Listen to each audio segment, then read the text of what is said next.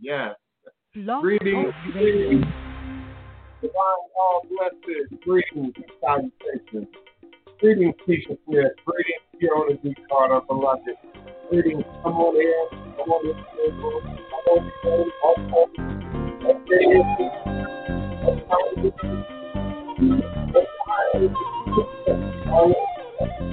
Come on in. Come on in. The water. Holy. Hold on.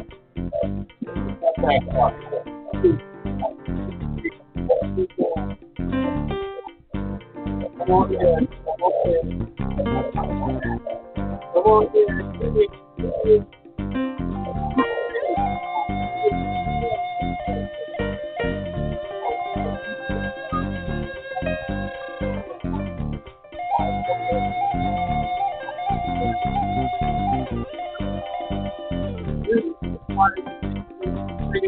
Come back home to Africa. She's calling your name to the wind. Come back home to Africa. The fatted calf and golden ring are waiting for you once again. Right along. Come on in. Come on in. Come on in. Come on in. I'm longing for my family, coming back to you. Out of bondage and now I am free. Da da da da da da da da da da da. Come back home to Africa. She's calling your name to the wind. Come back home to Africa. The fatted calf and golden ring are waiting for you once again. Come back to you. I'm longing for my family. Coming back to you. Out of bondage and now I am free.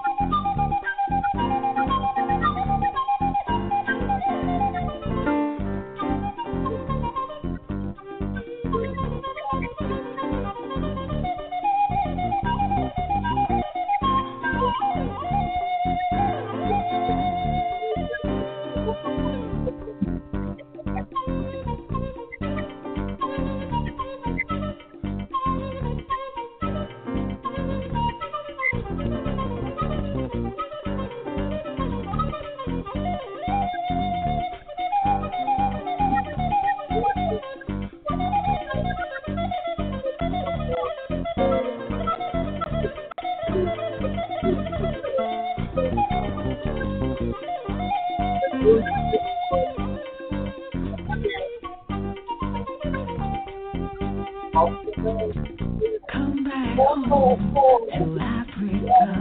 Come back home. Come back home to Africa.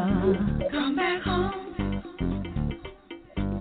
Da da da da da da da da da da da da da da da da.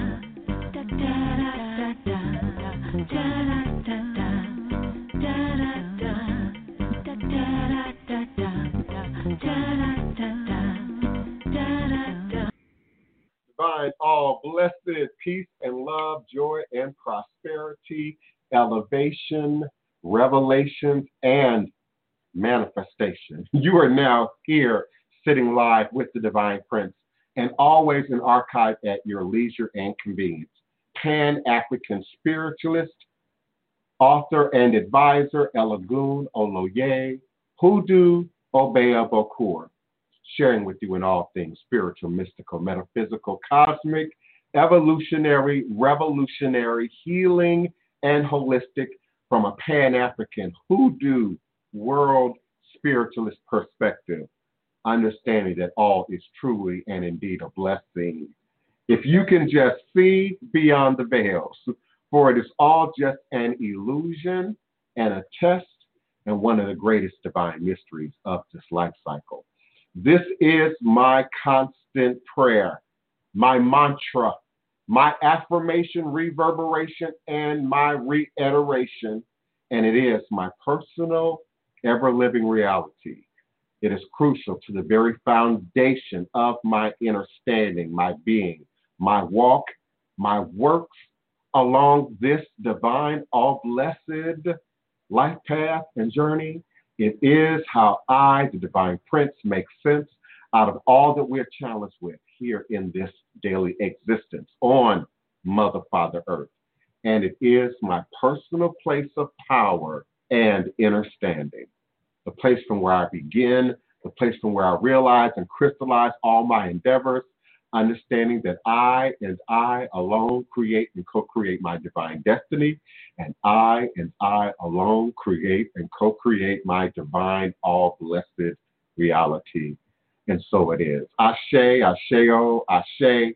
I welcome you, yes, indeed, to another edition of Revolutionary Hoodoo, New Orleans Voodoo Secrets and Recipes. It is Friday, May 8th, 2020, and I am emanating and vibrating with you now, live, virtually, verbally, cosmically, quantum universally from this working temple of the House of the Divine Prince. Thai Potions, Hoodoo Central, in this legendary, historic, beautiful, and most enchanted city in America, New Orleans, Louisiana, the land of my ancestors and those who came before me, those who came before us along this hoodoo, voodoo, obey a life path and journey. It is indeed why I'm here. It is indeed my motivation. It is indeed why I get up every day, and move forward in this action, in this activity. When you visit the House of the Divine Prince, and I know right now physically you can't get in here, though many of you would like to get in here, but I'm going to take you in virtually. And as we move along each day with the broadcast, I'm going to show you a little bit more. I'm going to expand what you can see and actualize a little bit more. But those who've been here already know, already understand. First thing coming forward is you touch that ground. You acknowledge those ancestors that came before us. You acknowledge the ancestors of this land, of this house, of this voodoo ministry, but indeed of this lineage, indeed. And it is that from which I have my beginning every day. It is that from which I have my start every day. Even at the beginning of this show, I acknowledge ancestors and those who came before. Oh, I hear you. I heard you, and I hear you clearly. Adjustments have already been made. Adjustments have already been applied. And know that in this sacred space that we now share, this squared circle of gods and goddesses, there will always be room for spirit. There will always be room for spirit. Listen, if you came for another edition of cutting up, of acting real ratchet, of feeding you bits and pieces and morsels, you better hurry up. The soup line might be closing soon. The soup line might be closing soon, so you better get going. You better get going. They might still be broadcasting those kibbles and bits. Here, we sit down to a table, a buffet. Today, we sit down to a table, a buffet of power, of energy, of knowledge, of history, of experience. Oh, I hear you. Oh, I hear you. I hear you clearly. Oh, and I can see you. But you know what?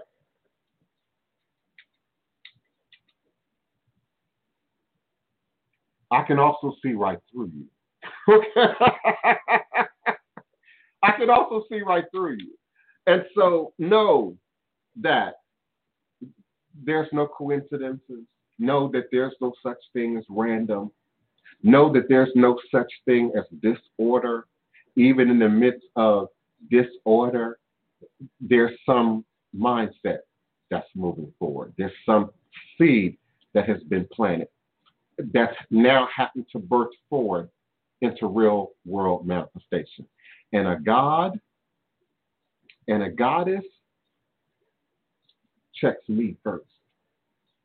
Checks me first. It isn't quick to argue, isn't quick to debate. Remember, I said God speaks in a soft, still voice. My mother told me that. Evangelist Savage told me that. God speaks from a soft, still voice. And then I added to that my understanding of that. Absolutely, God will not argue with you, won't debate with you, go back and forth with you. I've been doing a lot of outdoor cooking, so I got flying critters in my house, y'all. God won't debate with you, won't go back and forth with you, won't argue with you, won't scream real loud so you can hear it over the sound of your own voice, over the noise of your own head, over the noise of our own fragile understanding. But your ancestors, they will whop you. Just like Big Mama would box your ears. Just like my mama would pinch those thighs, pinch that arm in the middle of ceremony if you weren't quiet, if you weren't behaving, if you weren't paying attention. She'd wake you up. Oh, and you better not cry. You better not shout out. You better not make a fuss. Then she'd put up her finger and quietly, with a smile on her face, walk you to the basement of that sanctuary and whip that brush out of her bag. And she'd get you in order real quick. She'd get you in order real quick. And I understand that we live in a very different day. We live in a very different time. Our earthly, physical, carnal, material, earth-based manifestation, our first, second, third, fourth level chakra manifestation of our ancestors is our elders. And the respect that we show and give to our ancestors, those who came before, those who laid the foundation, those who paved the way, those who have done the work, so that you can be as revolutionary as you want to be today, so that you can be as revivalist as you want to be today, so that you can be as independent as you want to be today. We acknowledge the work of the ancestors, those known and unknown. But then, there are those other powers that come into play, those other energies that come into play. And those of you who have your love affair with Oshun, love Oshun. Love Oshun. If you love Oshun, Oshun will love on you. Oshun will bring you blessing. Oshun will bring you peace. Oshun will bring you balance. Oshun will bring you tranquility. Oshun moves in clear water, moves in fresh water. But know that water is the most powerful force on earth.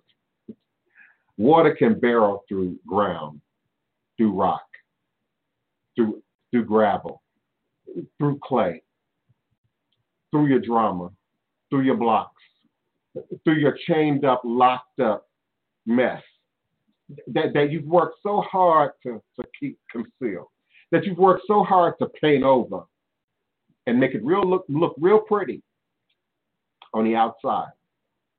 But look at your heart, look at your spirit. And if you ain't ready to look at your heart or your spirit, what's your manifestation? Is that working for you? Is it working for you? Is that what you know, that what you understand, that what you follow, that what you support, that what you get up to get your key on with every day? Is it working for you? See, because I'm not here to disrupt anybody's natural, organic, karmic destination to where you're headed, where you're going.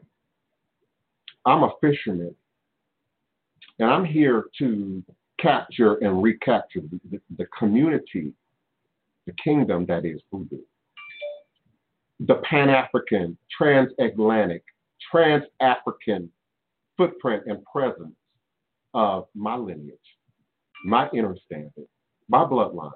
I'm on a journey of self-discovery. And in that, God, or the goddess, for those of you who need to hear that, took me back to me, held a mirror up to me, showed me myself, and I. I'm asked every day, what do I do? Where do I begin? What do I read? Oh, we gonna cover that. I got a stack of books right next to me. I told you all I would remember, if not produce, that series of African American books I was talking about. And I still haven't found my Images of America, African Americans of St. Louis. I was able to find my African Americans of New Orleans. And there's one for DC, there's one for Atlanta, there's one for Chicago. Almost anywhere there's a historic African American footprint. Once upon a time, you could have gotten these in a Walmart, in a Walgreens. They're published by ArcadiaPublishing.com, www.arcadia, ARCADIA, ArcadiaPublishing.com. And it's a series of books called Images of America. Images of America. And then African Americans of this particular edition is New Orleans. I have another edition that's specific to St. Louis. Of course, where my family live, exists, and have a history, have a footprint, those are the books that I go after. My first copy of this series was gifted to me by my mother, and that was the Images of America, African Americans of St. Louis. And it does include Meacham Park, Kirkwood, when Kirkwood had Black people, an enclave of Black people living in it on Fillmore Avenue. And of course, as I suggested yesterday, many of those communities don't exist anymore, with us anymore. So these books are becoming powerful tools in terms of our ability to preserve our history, preserve our story. And every day, once a day, 3 or 4 times a day, I'm asked about, again, what do I read? What do I study? What should I be looking at? Of course, the books that I want to talk about are not within arm's reach. So I am going to talk a little bit more about that. I am going to share a little bit more about that. And I'm going to give you exactly what you want, but I'm also going to give you exactly what you need.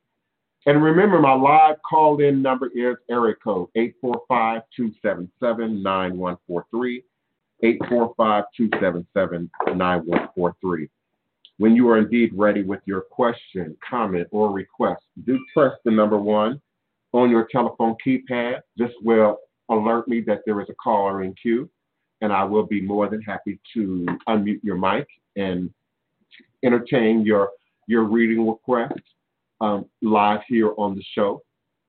And of course, show all due respect to Kiona, my beloved moderator, tirelessly, somehow effortlessly shows up to be present with us each and every day at high noon U.S. Central Standard Time, and helps me to see my questions and keep order in the chat, and sort of not lose track of technically what might be going on here, so that I can stay with you here.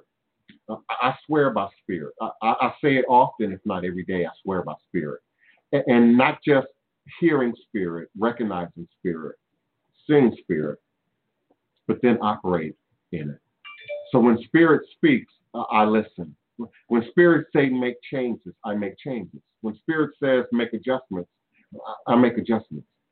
And so I will not interrupt the flow moving forward. I won't interrupt the flow of spirit. So some of you understand what I mean. Some of you understand what I'm presenting. But I'm open to your questions. I'm open to your requests.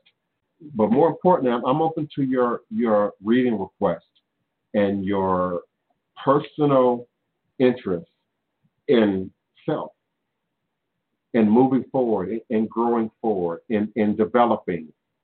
I want to create powerful readers. I want to create a generation of powerful healers. I want to create a generation of powerful spiritualists, not just right now in my living time, but long after this fades away. This is temporary. You all do understand that. This is temporal, and there will be another generation. There will be a replacement to what is happening now that's trending and popular and favored, that seems so pertinent and important in the moment, is relative in the space of time. It's so relative. And so what are you creating? What are you manifesting? What is manifesting in your demonstration? Let's talk about that. Let's look at that. Let's be willing to do that work. Man, I'm impressed, oh wow, by some of my godchildren and my clients and my initiates right now for their willingness to do the work, for their willingness to do the work, for their willingness to take the time to not just sort of thumb through a book, skim through a book, but really apply. To understand is to apply what you believe you understand. Are you following me? to apply, to actually do that which you believe you understand is what I call understanding. That's when you take it from out of the book and then put it into real world manifestation. That was Buckland's Complete Book of Witchcraft by Raymond Buckland. This book is modern. By modern, I want to say, I'm looking for that copyright date. I want to say the late 70s, 1998. Now, this might be a republish,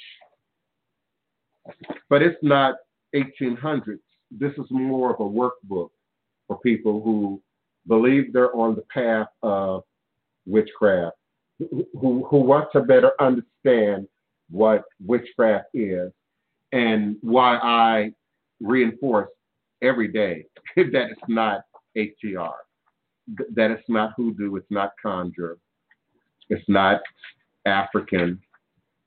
We don't have any direct connection to it. We have a symbolic connection in that our symbolism, our imagery, our understanding have been appropriated, in some cases bastardized, over the generations, since time memorial. And so it's claimed to have originated from Mesopotamia, or it's claimed to originate in the Middle East, or it's claimed to be originate in Asia. Anywhere before we acknowledge the motherland, anywhere before they acknowledge the cradle of existence. Though the archaeologists keep saying and the scientists keep documenting, the cradle of humanity rests in Mother Africa. Another book that I'm going to offer you today, I'm not going to do a whole show of books. I'm going to do a few books every day. We might discuss a few books every day. And I'll look at your comments and questions momentarily. Just give me a moment. Another book that I like is The Practical Astrologer. Practical Astrologer. And this is another workbook. And understand, these are books that I teach from. These are books that I would normally have my students seek out, order, buy. This copyright is 1987. Just for clarity, that's a year after I I moved to California for the first time in 1987. Is when this book was done, and it's a workbook. So it not only teaches, explains, help you to organize what you know, help you then to apply what you know, just like you would if you were here and had personal hands-on instruction. Now, if you have questions, of course, you can always ask me. You can always inquire, and I'd be willing to assist you with that. And the third book, before I move forward, is by Tony Willis, and that's the Runic Workbook. And I know I have some people in my chat that are interested in rune work. And so this is a great, again, it's another workbook. It's not only going to talk to you, explain to you, teach you, share with you what runes are and how and where they came from, but also how to work them and how to work with them. Let me look at my live chat, because if there's anything going on right now, I would not know. As you can tell, I've shifted the position of the camera. So if I'm not turned to look at the chat, I don't know exactly what's happening. What are my thoughts on aragonite? Organite. I'm not sure I understand which mineral is being suggested. Give me a second.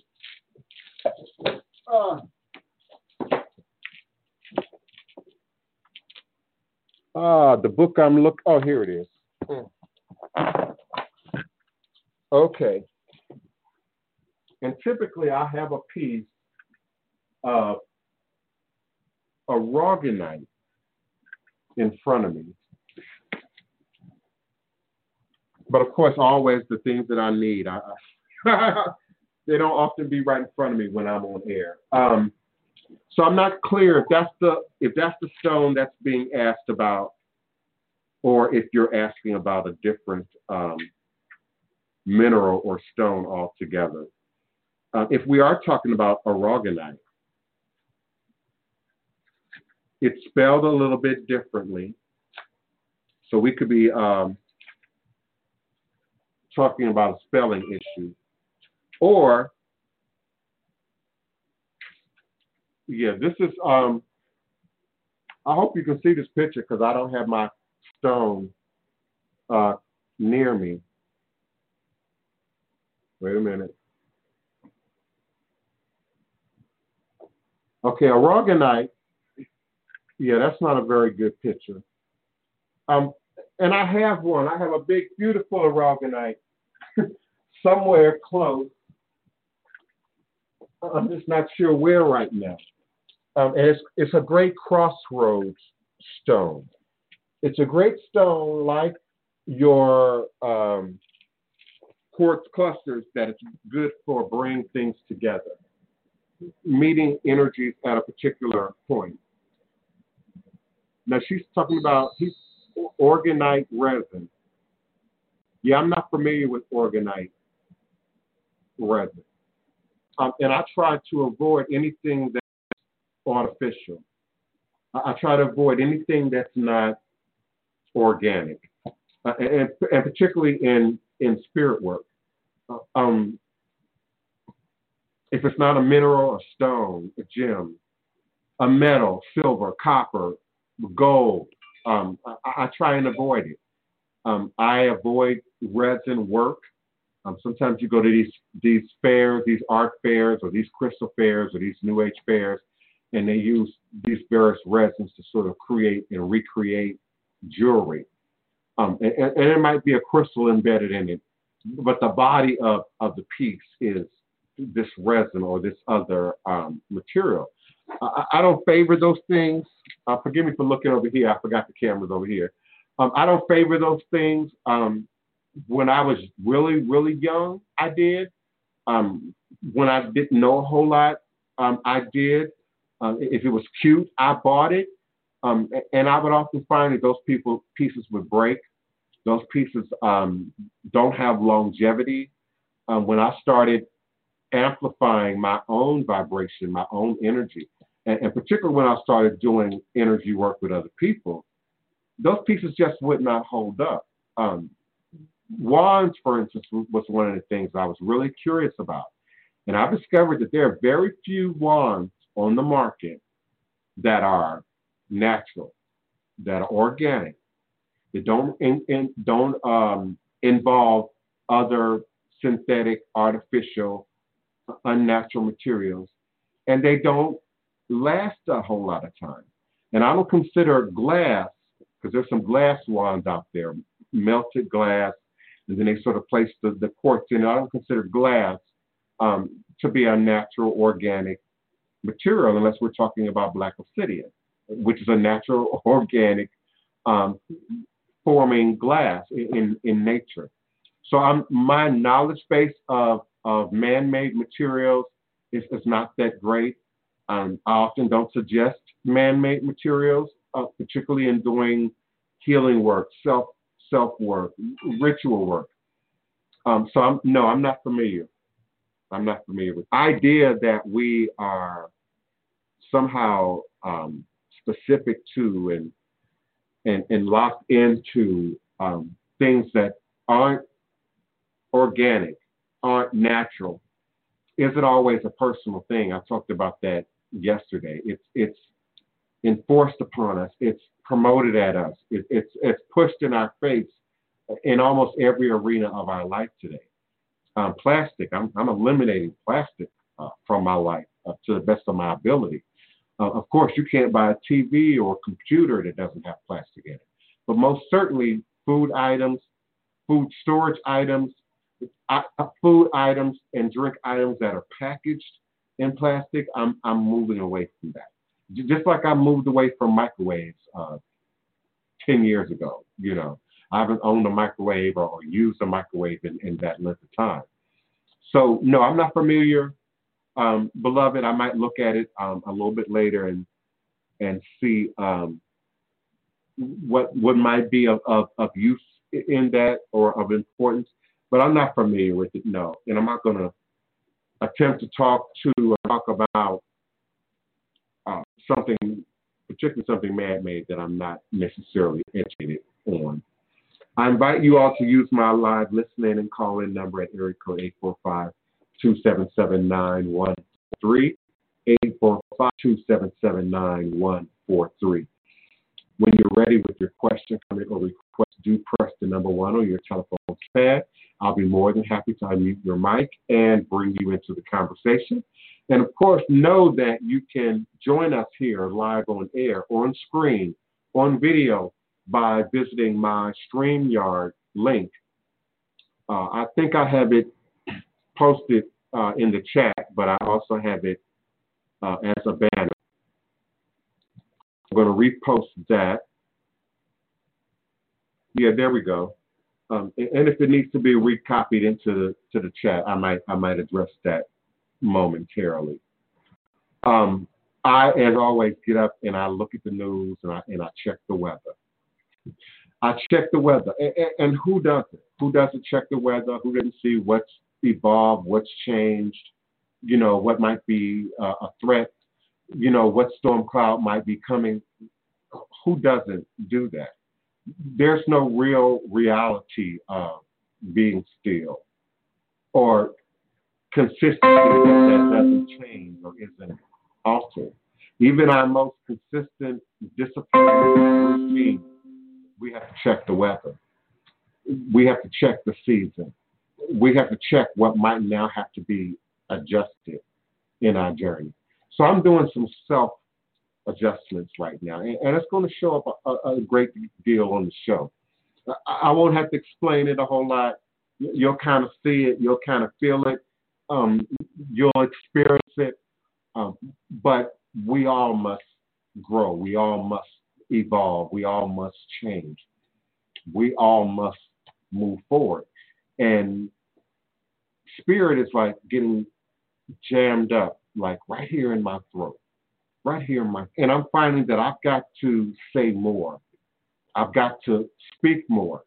Oh, I know some of you think I've already been talking for 12 years and that I don't have more to say. I've got a whole great deal more to say.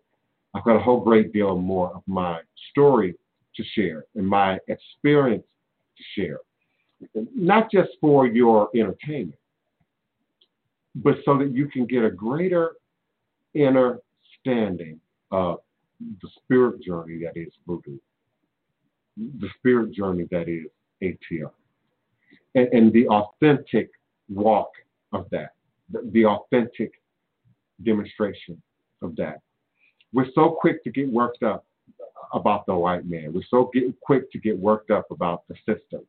We're so quick to get worked up about racism and white supremacy without checking our own house, without checking our own behavior, without checking to be sure that the white supremacy ain't in you, that the racism ain't in you, that you aren't the arbitrator of, the oppressor of, the demonstrator of, or that you're not operating as a product of, in the environment of. And so now your behavior is affected by and altered by. Sometimes we call that post-traumatic slave disorder. But I'm coming up with a new concept, post-traumatic religion disorder. A post-traumatic slave religion disorder. And how we now, in all our Orisha romance and excitement, are seeking alternatives and what's new and what's trending and what's happening. And we're carrying church, ill church, sick church, ill mindset, sick behavior, sick demonstrations, right along with us now into the new trend, into the new fad. And don't want to be checked, don't want to be handled like Big Mama would handle, like Big Papa would handle, with love, with nurture, with care. But let me tell you, I'm irritated by foolishness. I'm irritated. Listen, this ain't like personal. I'm irritated at my age. I'll be 54 this year. Between 2005 and 2020, I've seen a lot of foolishness online. I've seen a lot of foolishness on social media. I've listened to a lot of foolishness and sat through a lot of foolishness on Blog Talk Radio, on my show and on other people's shows, on my platform and in other platforms. And I'm open to what's new. Let me be clear. I'm open to what's new. That's why I'm aware of it. I'm open to what's trending. That's why I'm aware of it. And I do spend, in whatever available waking hour that I might have, listening to other shows and visiting other platforms and observing your demonstration. I might do shows where I just read the readers. Just read the readers. Because the readers need to be read. The readers indeed need to be read. There's a thin line between buffoonery, minstrel show, cartoonism, and spirituality and religion, culture, truth, and helping people to stand up in their truth. I can't foster the notion that all black people are the same. I can't do that. I can't foster the notion that the only thing that black people are interested in is rump shaking, booty shaking, cursing, profanity, foolishness. Keep it at 100, which often looks a whole lot like keeping it ghetto. And there's nothing wrong with keeping it ghetto. There's nothing wrong with being ghetto if that's indeed who and what you are. But don't mix it up as spirituality and religion. Don't mix it up as culture. And for sure don't mix it up as ethnicity. I resent the idea that I'm not black enough, or I don't talk black enough, or my demonstration don't live up to what other black people say or do. That's how we fall into the political traps. That's how we continue to follow the same systems that don't work for us as a community. We are indeed not monolithic. And I also don't want to foster the notion that all black gay people are the same either. I don't need to be painted up. I don't need to be in a wig. I don't need to be in a dress. And for sure, I don't need to maintain the buffoonery and the minstrel show. You do understand the buffoonery and the minstrel show. For generations, the only space that we were allowed to speak, the only space in which we were allowed to come forward was never about seriousness, was never about facts. It was about entertainment. It was about buffoonery. It was about cartoons.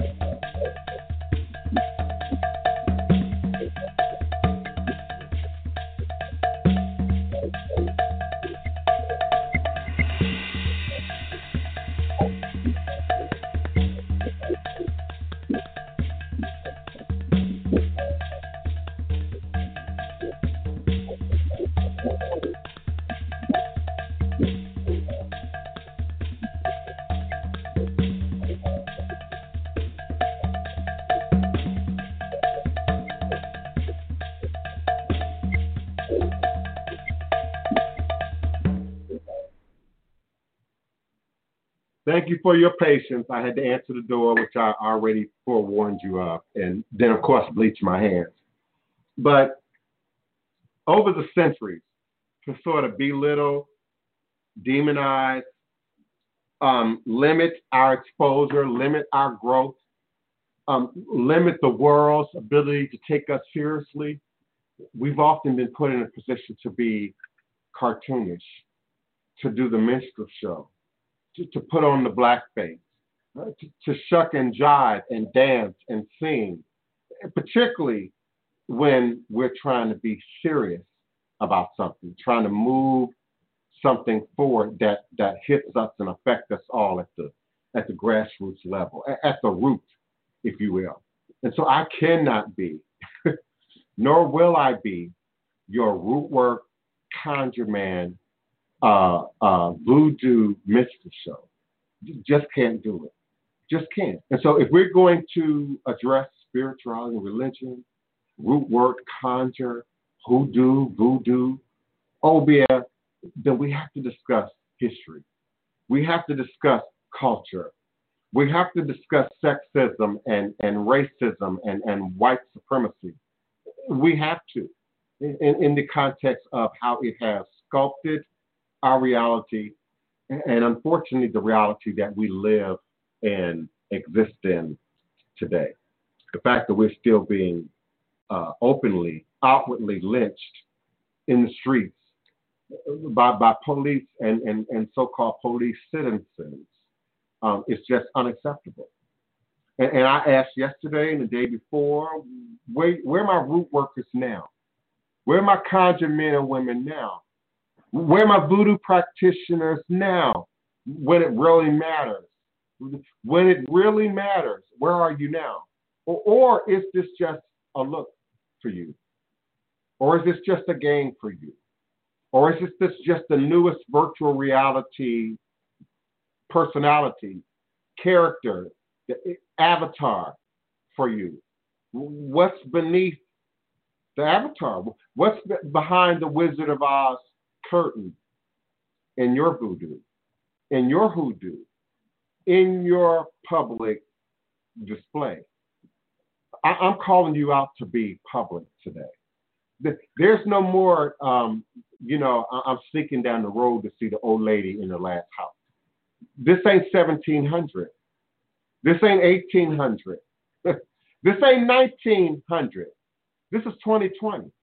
No one who's evident, who's real, moves in silence, moves in abject silence at that. Relative silence, relative autonomy, but not object autonomy, not absolute, silence and isolation.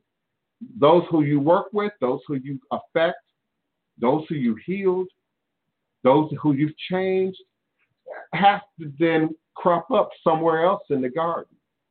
And that manifestation comes through. That manifestation shows. That manifestation glows. I have some people right here in this audience. I won't say who or what, but their life been changed by this show. Their business has been changed by this show. And their sense of what's available to me, what's coming, what I have control over and mastery over has shifted since their participation in the show. And so for that, I'm grateful. It is those people that I'm here to touch. It is those people that I'm here to reach. Those who are willing to do the work. If you want to hear, great, I welcome you. If you want to watch, great, I welcome you. If this is a source of entertainment for you, great, I welcome you. But know that that's not my motivation. Know that that will never be why I get up every day and get myself together and put my face on to come and share with you in this platform. I'm grateful for this sacred space that we create and that we share here each and every day at high noon U.S. Central Standard Time. But I'm even more grateful for revolution, for change, for revival. I choose not to be a victim. I choose not to be a passive participant. I choose not to sit back and watch it happen and wait for it to happen, and then sort of decide from a defensive position as to what I should do, how I should act, how I should move. I step out into life with authority and conviction every day. Every day. Even now, virtually, I step out in authority and conviction right at the top of the show, right in every divine moment in time space. This moment is no different than any other in our ability to shape and reshape our reality. It is only different in a relative speaking with the new set of rules we have to adhere to, the new set of protocols we have to now adjust to, the new weather that we now have to adjust to. Listen, I'm seeing some crazy stuff out there. Really. When I see you, when I look at you individually, collectively, as a community, as nations on the planet, as continents on the planet, I see things, and I see things clearly. I do. And if we don't get it together, I want to say, if you have not got it knit together, you're in for a bumpy ride. You're in for a bumpy ride. We are already as a people, already as in this society, playing catch up. Playing catch up to who we are, to our roots, to our lineage, to our past, to the recapturing of ourselves, the regaining of our lands, our property, but more importantly, our identity and our sense of being in the world, wherever we are in the Pan-African, Trans-African diaspora. But indeed, who and what we are in this present moment of time space has everything to do with what you can expect tomorrow.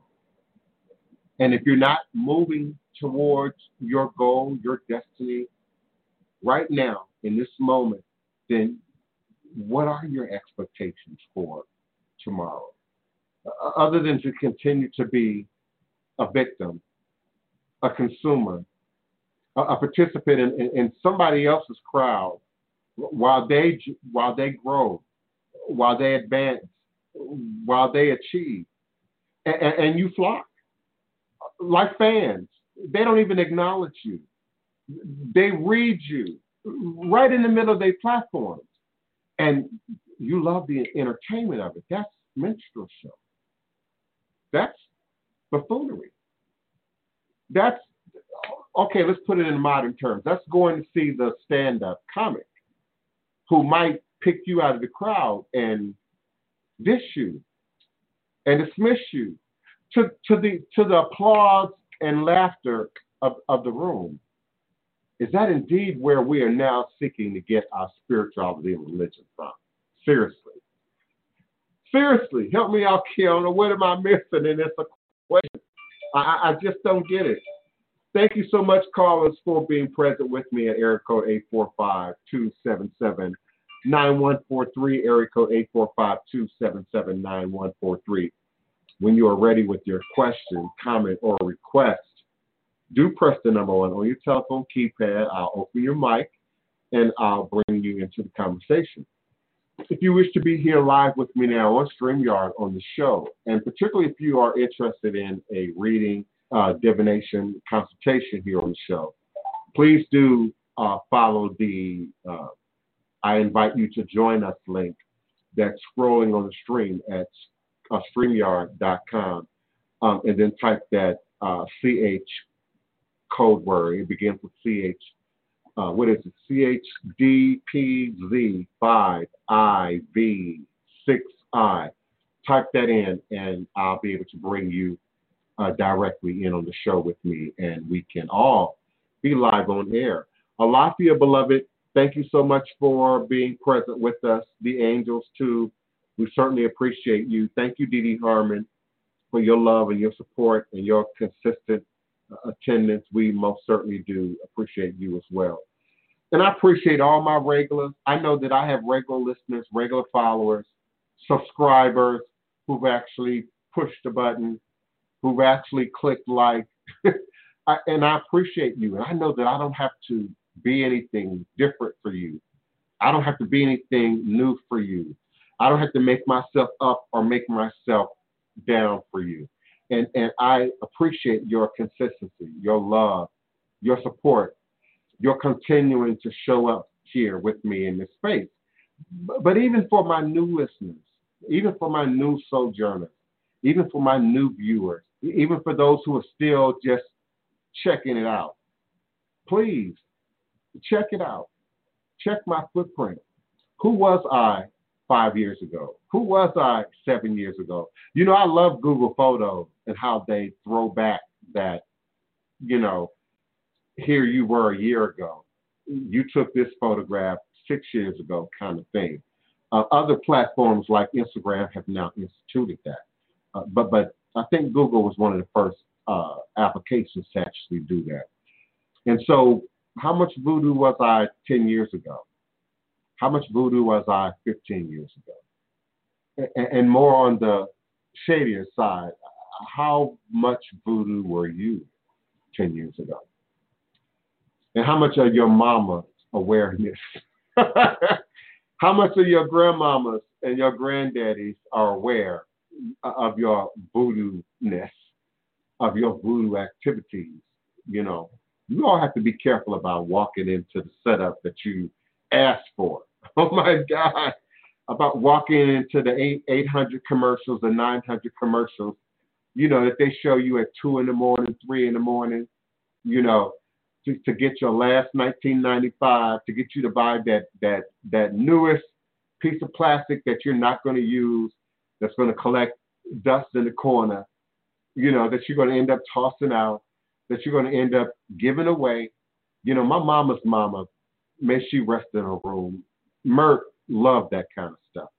My grandmother loved that kind of stuff. She was a hard-working woman, owned 3 houses, 2 properties, cleaned the white folks' floors, scrubbed the white woman's toilets, ironed, washed, laundered, and ironed the Catholic Church clothes and uniforms and collars and whatnot. But my grandmother and my mother are the most radical Black people that I can identify for that time, from that generation. Before it was a fad, before it was a trend, before it was Black Power, and the Black Power movement was my grandmother, who was born in 1922, who, much like my dad, demanded respect. She cleaned the white woman's floors, but she went into the bank and got respect. She went into the mortgage house and got respect.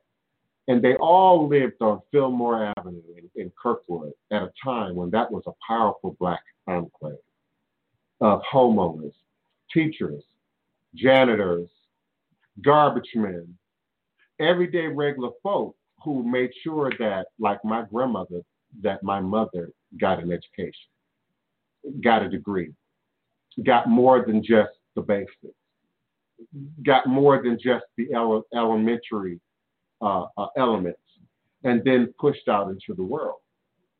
And there's a voice out there that feeds that.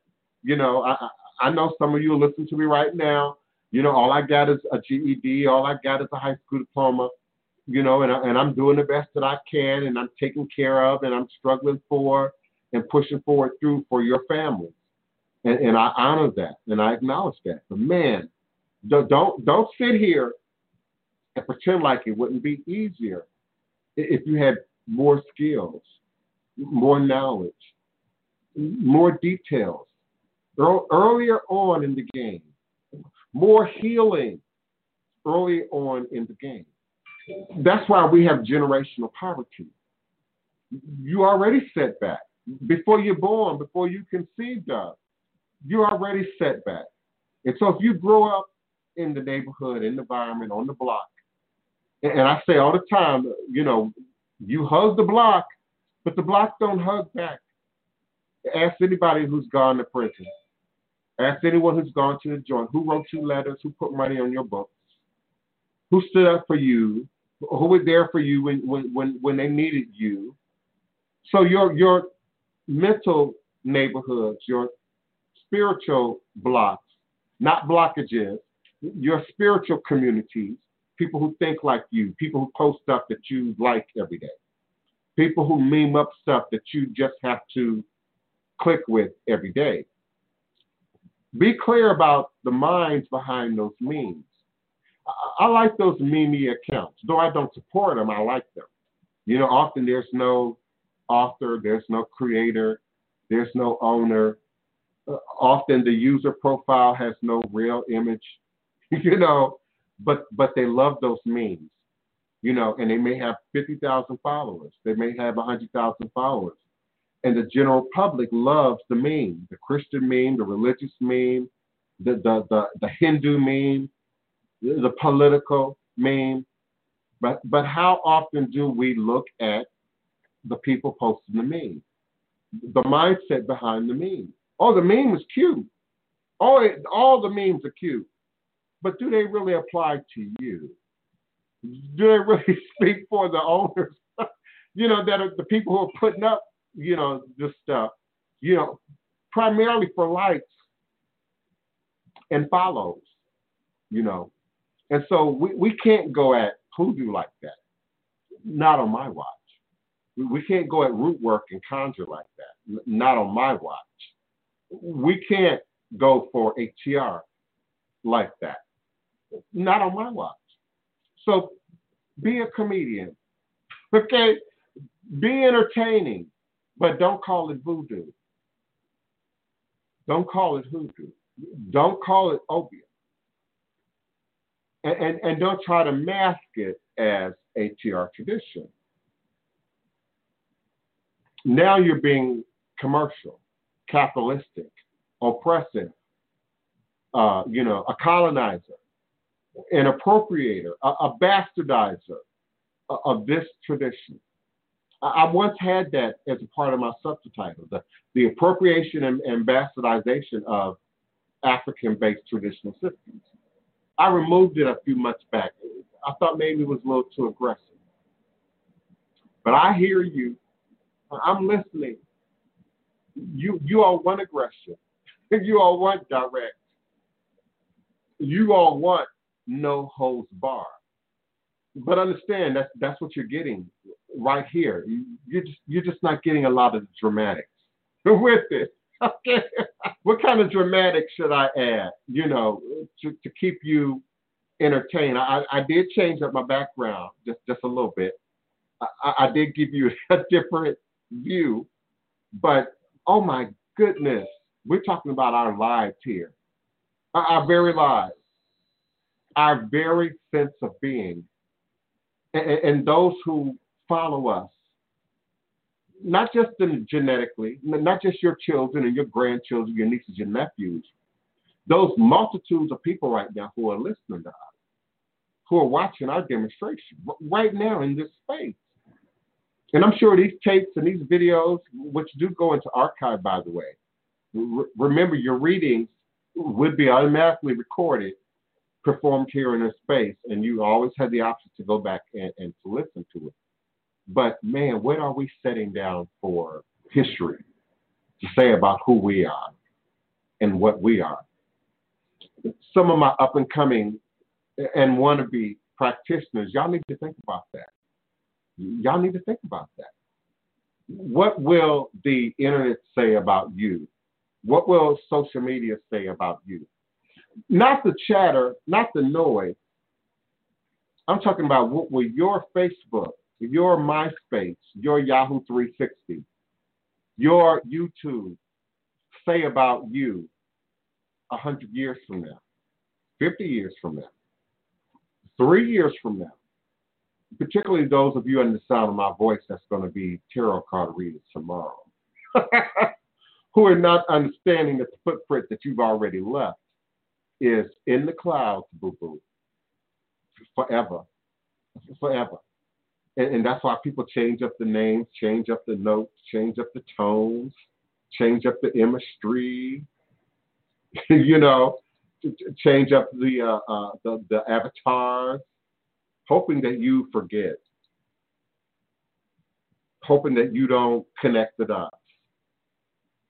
Sometimes our politicians do the exact same thing, hoping you don't remember, hoping you forget, hoping for sure that you don't like the news, that you don't listen to the media hype, so that when the next opportunity for your vote or for your action or activity or support or lack thereof, you act accordingly. And know that those of you who claim you don't vote, you're acting accordingly. You're acting out a predetermined program. You're not being autonomous. You're not being individualistic. You're not self-empowered, by your choice to not participate in the system. You're just a victim. You're just a statistic. You're just on for the ride. And I refuse. Voodoo Chief refused. King of New Orleans Voodoo refused to ever be the victim, to ever take a passive position to nothing. Nothing. Personal, professional, business-wise, health-wise, mentally, nothing. I'm always going to take the aggressive road, but I'm also going to take the high road. Man, I'm still adjusting to all of this hair, y'all. I've never had hair on my face this long before, ever. And it's a bit of an experiment. I want to see how long it'll grow. Of course, hair and beards are real popular right now. But don't get it confused. I'm non-binary, gender defining, with or without hair on my face. But hair is real popular right now. It's a fashion thing. It's on trend. And I'm just curious, like dreadlocks, to see how long it'll grow before it really gets on my nerves, or before we really see the end of this virus. So it's always tickling and moving and curling like black hair will do, and twirling and moving around. So I'm always thinking something's on my face. I'm always thinking something's on my mouth, and it's all the hair that keeps interacting with my conversation. So forgive me. I appreciate your comments and your love and your support and your offerings and your donations. Thank you so much for calling in. Area code 323. Okay, that's Kiona. Kiona, beloved, your mic is open. Greetings. Could you please check the PayPal? Sean Wynn has sent $45 and he wants to make sure it went through. And if it has gone through, he will be calling in to get a live reading. Okay. I appreciate that. It's a new adjustment. Okay. I typically don't. I didn't think about having to check my email or my PayPal while the show was actually going on. Yeah. Sean Wynn, what's your area code? put your or get on the phone line. Are you 713? Hold on, Kiana. Okay. Area code 713. Who's calling and where are you calling from? This is Sean Wynn. I'm calling from Temple, Texas. Greetings, beloved. All right. How can I assist you today? What's your question, comment, request? Well, you said they had the reading for the $45. So I just wanted to. I don't know the process. I'm putting it all in your hands. You know, I'm open minded right now. Beloved, can you hear me? Yeah, I can hear you. Can you see me?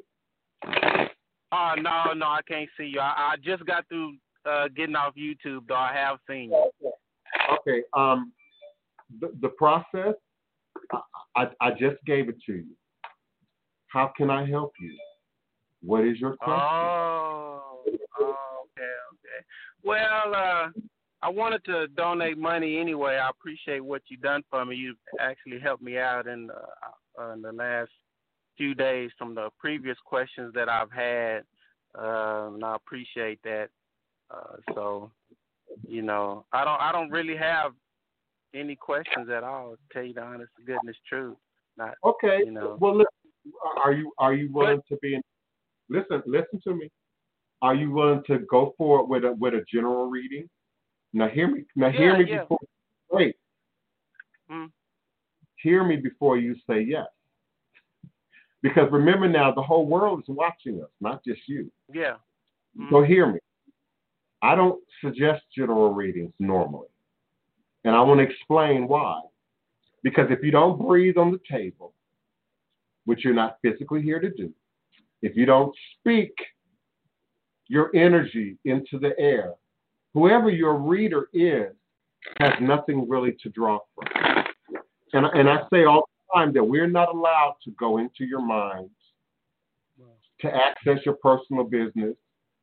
So no reader, think about it, so no reader can do that or has permission to do that. So when I do a general reading, you're accepting what spirit might have to say. You're accepting what destiny might have to say. And you hear me say on the show all the time that God speaks in a soft, still voice. It is God or the goddess that we believe that writes destiny. And your ancestors, right before you called, I said your ancestors will hit you on the head. They will bump you on the head for your own good, particularly if they think you can't see, you can't hear, you don't understand, you're not listening, or you're in denial. Your ancestors will boom, wake up, boo-boo. They'll box your ears just like grandma. So I've thrown cards now. I allowed you to talk long enough to absorb your energy. That's why I kept interrupting you and saying, listen to me, answer these questions. Now, I heard you say, you know, you just want to share an offering, and I appreciate that. I do, particularly in a time like this.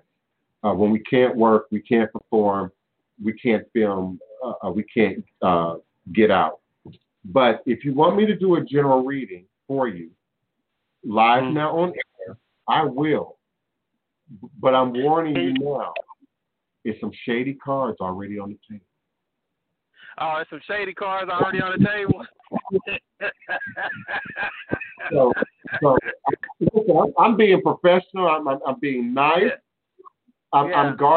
I'm guarding your manhood, especially live on camera, live on air. Yeah. I'm just telling you, if you want the general reading, I'll give it to you. But as a reader, I'm telling you, you got some shady stuff on the table. Now if you want the opportunity, if you want the opportunity to choose a topic, a point of interest that you want your guide to speak to, I'll reshuffle. And if you want me to don't reshuffle. You know, you the teacher. You know what I'm saying? Tell me what you got on live air, man. You know what I'm saying? I go back and look at it. You know what I'm saying? If I'm gonna be a student or I'm gonna follow you or I gotta, you know, see what you got going on. I've been watching you for a while. It's not, you know, I've been watching for about a year. You know, watching on on the internet and going to your website. So, but like I said, if you see something that doesn't need to be blurted out into the public ears, then I would have to take your advice on that and try to maybe be private. But if it's something like I say, shit, I mean, go for what you know. I done paid the $45, and I appreciate what you helped me with so far, and you've been accurate with that. So, Now let me respond to what you just said. Yes, I'm a teacher. I'm a son of a teacher, and I'm grateful for that. But when I'm reading, I'm not teaching. You might learn, and those in the room who've had my reading know that the teaching is overwhelming while the reading is going on. But when I'm in the position of reading, I'm not being a teacher. You want me to be a truth teller. You want me to be a direct channel to spirit. Go. And I'm there are dark clouds on the table.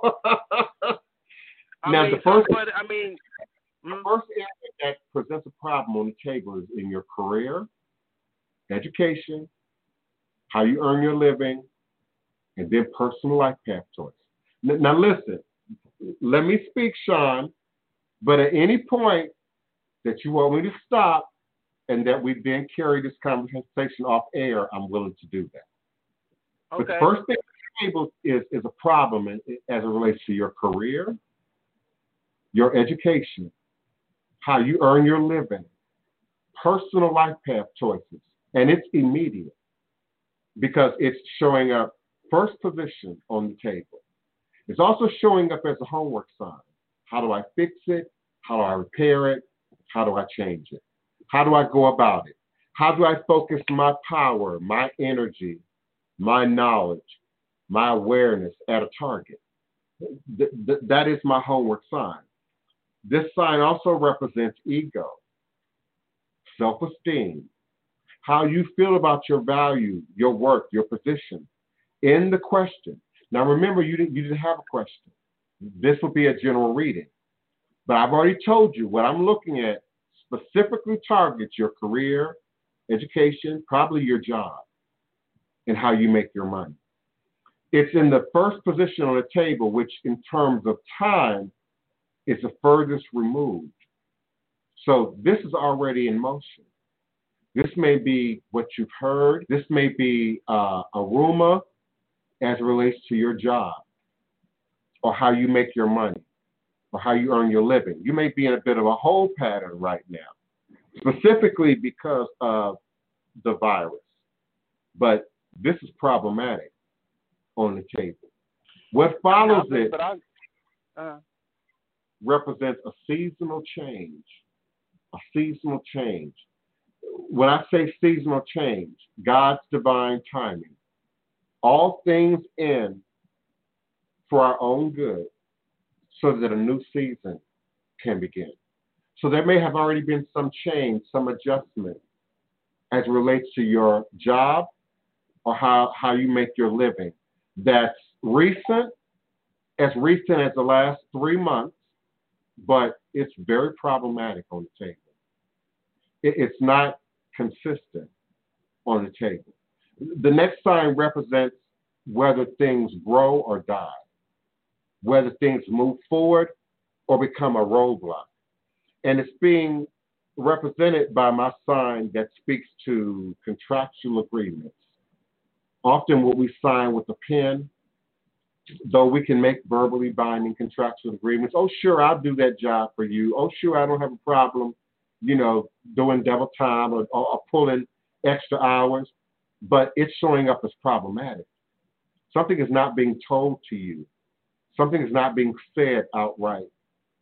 Something could even be withheld from you that might otherwise change your idea about your present security as it relates to your career, your education, how you earn your living, and then personal life path choices. Ultimately, it affects your happiness and your overall sense of well-being and stability long term. Now, when I look at the future, because that was just my foundation. Those problematic cards are a part of the foundational footprint on the table. When I look forward, destiny is moving here.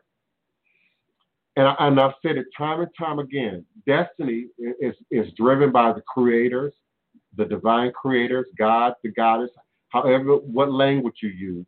You know, sexual pronouns are not indicative of indigenous culture, by the way. African culture didn't have he and she. Nana could be a man, Nana could be a woman. That's very modern, if you will. But destiny speaks in a soft, still voice. And so something has been eating at you, needling at you. And you might be putting it on the back burner. You might be making it less priority.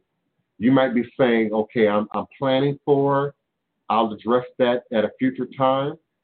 But the time to address it is right now. Any complications that you see forming that are already on the table are being guided by destiny. Destiny wants you to change your direction. Destiny wants you to do something differently. And yes, you might be able to make it through this storm and do what you do right now and maintain some kind of consistency, but there's a doorway open, a vortex that's allowing you to step through it right now. If you do so, that improves your reality.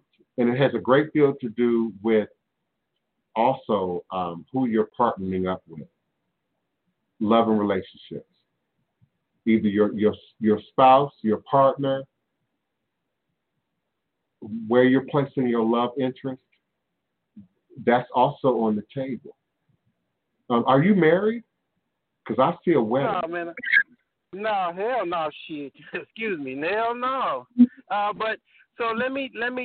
So everything that you just said, I know that, and you are correct. You know, with the career and things not being told. I do have study habits, but all of that, in a nutshell, I do know. So I'm giving you accurate. Last 3 months, you know, that's all lifetime. So I do know those things, and you are correct. Okay, let's talk about the one thing right now you do not want to talk about. That's your love and relationship. So you're not married. Are you dating? No.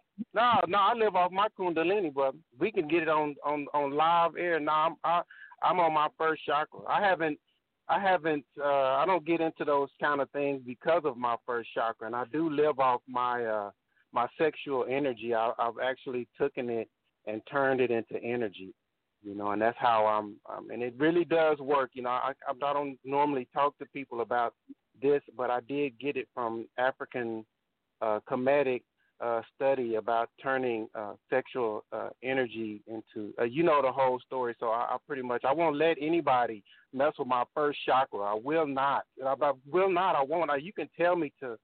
I don't get into that. I really love my energy that I have and that people see. So I mean, that part we don't. Now hold on. Let that sit there because I want you to hear what you just said. Mm-hmm. All I said was, I see a marriage. Then I said, are you in a relationship? Are you dating? And you immediately went to the first chakra. Yeah. Sexual energy. As if there aren't higher levels to that. As if there aren't higher octaves to that. Particularly if you're familiar with tantric study. Tantra is about, to some degree, exactly what you said, accessing the Kundalini, utilizing that power, and particularly the first chakra power, to fuel and further what exactly? Don't answer, listen to me. To fuel, because you said I was a teacher, so let me teach. To fuel what exactly? And the Kundalini, when we invoke the Kundalini, then if we know what that is and how that works, then we're talking about a serpentine fire that absolutely builds in the first chakra, as you mentioned, but it's got to rise. And so I did hear you say I'm at the first chakra. And so I don't necessarily interpret that as, like the 12-step program, I'm on the first step. Okay? And maybe that's exactly what you meant. I'm just trying to handle survival right now. I'm just trying to handle first chakra elements are survival, animal nature, the most basic things that make you a human. So if that's what you meant, I'm just doing the first chakra, then there's a whole nother octave that's associated with that energy that I'm suggesting to you is on the board. The seventh sign on the table, the Empress, shows what you're talking about. The unification of your all the chakras below your heart and all the chakras above your heart. Sun energy at your head, moon energy at your feet. So it is about balance.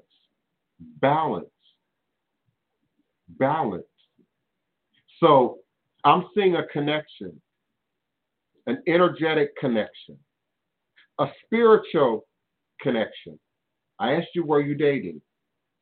Were you in a relationship? I didn't say who, with what kind. You went straight to the first chakra. You did. That's my date. That's my date. No, I mean, when you ask. Hold on. What's your birthday? Yeah. Can you tell me your birthday? I'm a Cancer, the 5th of July. What year? 73. What time of day? I don't know. I don't know what time. I know it was at night. I probably 2 o'clock. I was born after 12. Okay. Yeah, the very thing that you might be seeking to avoid in a very real world, literal sense. Now I'm getting into your business. I'm feeling somebody who does not necessarily have the best feeling about relationships, partnerships, marriages, particularly if you're only seeing the first chakra. And that's not just sex. That's finances, material stuff. That's all first chakra stuff. Carnal, material, on the ground.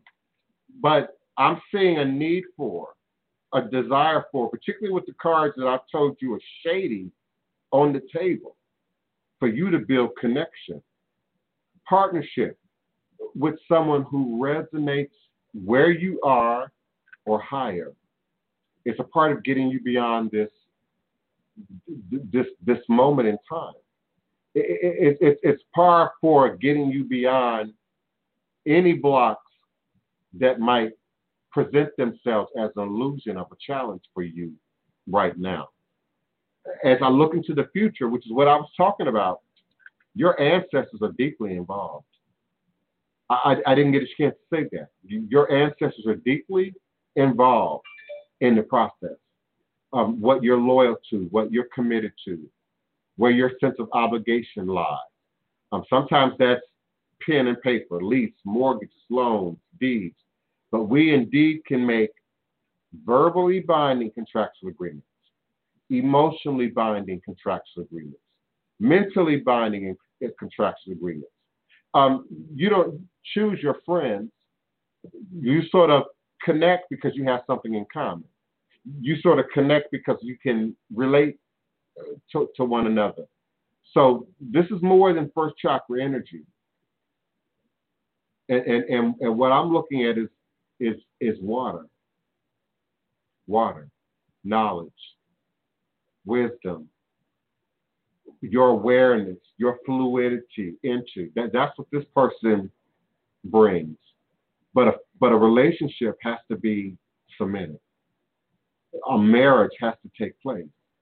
And if I'm looking at your spirit life, because this started off as a general reading, but that little piece that you just said, you gave a spirit direction.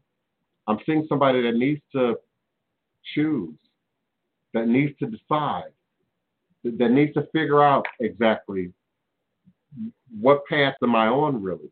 And all that talk about me being a great teacher and you following me, if that's the case, and you're listening to what I say, then you got to do ancestral work and divination. You got to take this to the next level. You're one of the people who I'm trying to reach, who hears me every day, listens to me every day, but still ain't my godchild necessarily, or still ain't necessarily committing to, sort of doing that work. What lies ahead is a calamity that shows up primarily in terms of your job, how you earn your living, personal life path choice. It's being directed by God. It's being directed by destiny. And your ancestors are doing the work double fold. What that means is you can't resist it. You can't stop it from happening. And if they believe you can't hear, you can't see, or you might be in denial, they're going to put a roadblock up that's going to force you to make that turn, to make that choice. I hope by your laughing that you hear clearly what's being said. Are you there? Well, I'm here. And here's the other. Like I say, and I actually, you know who I am now. You know who I am. All of what you said, I can hear you, but I'm not. Everybody needs some help along the way, understanding, especially spiritual things. You know what I'm saying? So you know who I am now. So when I come up, hello. Hello? Are you still? Yeah, I'm still here. Yeah, I'm still here. Yeah. So, and I do know my family is involved. I do know that, and so yeah, I have went past my first chakra, but when you say relationships, or that nature of things, then that automatically sent me to my first chakra. I've blown chakras. I've blown it to the point to where I know that I'm not in I'm in a different state of mind. That's what I say. I've worked all the way up to my fourth chakra, which is my the story. That's my psychic chakra. You understand? So that's the part that I'm working on. Can I pull from the magical book just for a moment for clarity? There's a saying, a passage in the magical book that says, where two or more are gathered in my name, I will be in the midst of them. So the idea, not just you personally, but anyone who's listening, that our spirit walk is solitary. It's particularly to the extent that we're not dating, we're not focusing on going out in the world, we're not trying to connect. There's a point where it becomes selfish. And selfish in a way that's not healthy, in a way that's not beneficial, in a way that does not plant seeds and then further the growth of that particular crop, that particular plant. So the relationship never suggests first chakra. Never. As I explained it, or as it's laid out on the table. In fact, it's a one of consciousness. It's a one of knowledge. It's one of wisdom. And you look on the table like someone who's doing it on their own, going about it their own way. Many of the people that I talk about every day who feel like not only are they not focused in on relationships, first chakra relationships, what you're talking about, but they're not also able to build fourth chakra relationships, fifth chakra relationships at the business level, relationships socially, relationships that feed other aspects of who you are. We've got to get beyond relationships are always about sex. We got to get beyond that. Relationships are always about that physical contact. Relationships are always about Cupid and Valentine's Day and intimacy. And I never suggested any of that. I said if there's a marriage coming, and let me be clear, you can't avoid it. You can't stop it. You can't prevent it. not if you're going to grow, not if you're going to advance to the next level. You could very well be at a whole pattern where you are right now.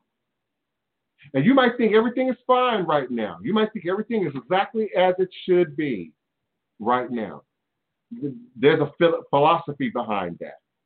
What is and what should be is exactly in order right now. But what does that mean?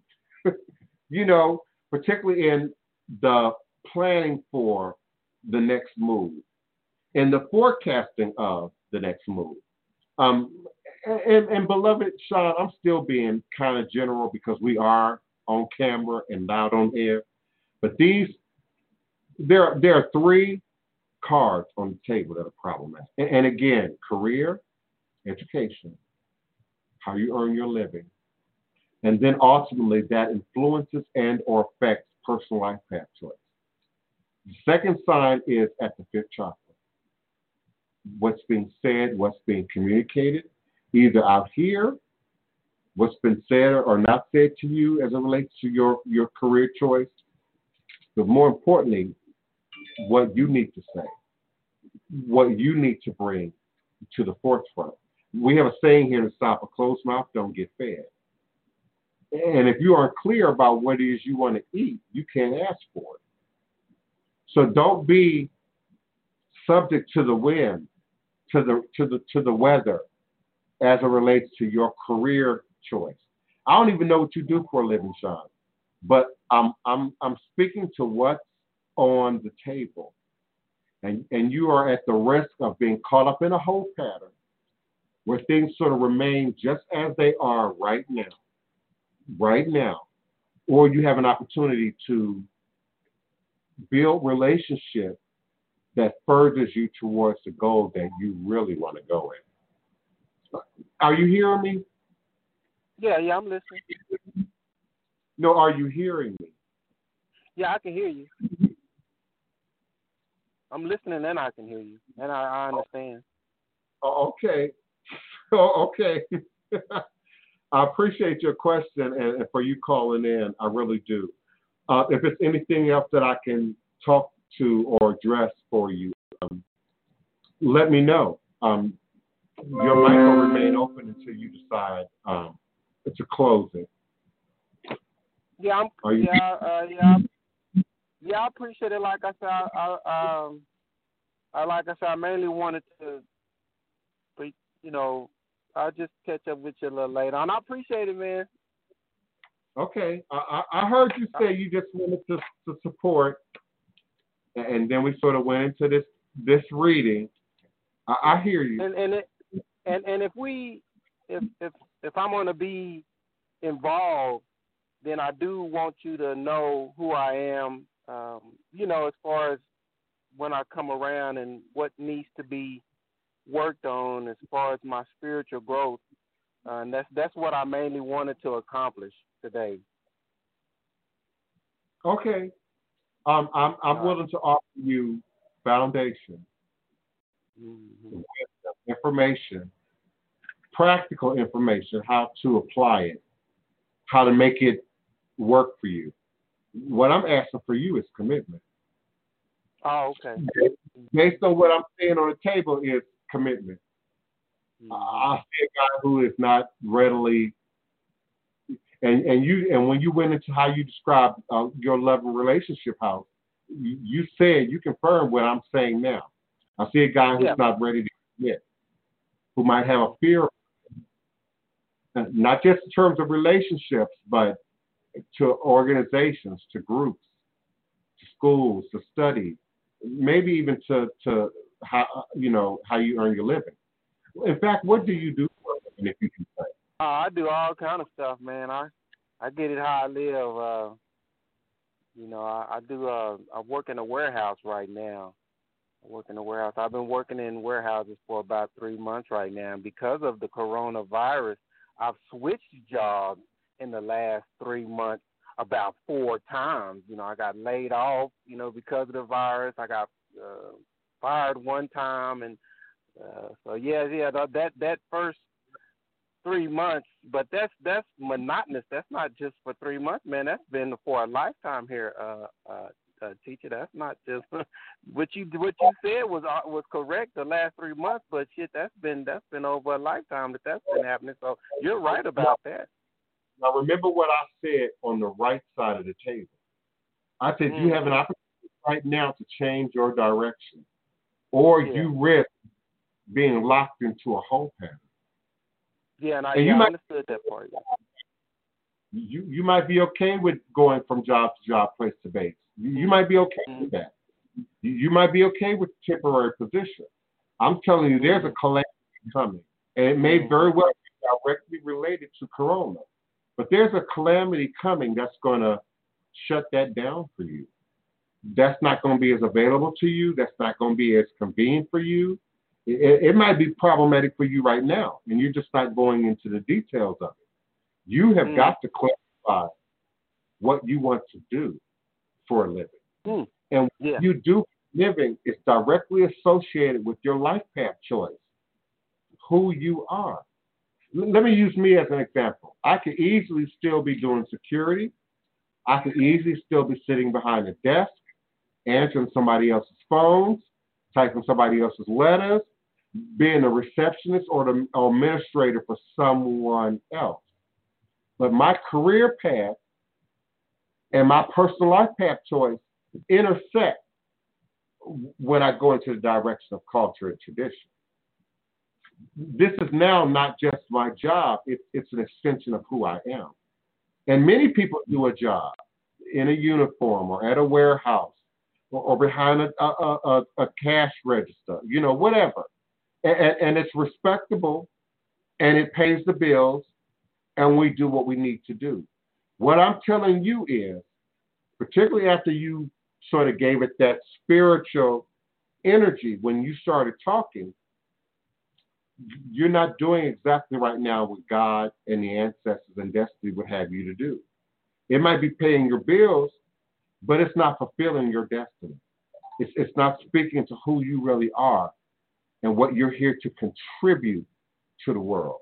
Now, what I'm predicting, and then I'm going to let it go now, what I'm predicting is something tragic, some calamity.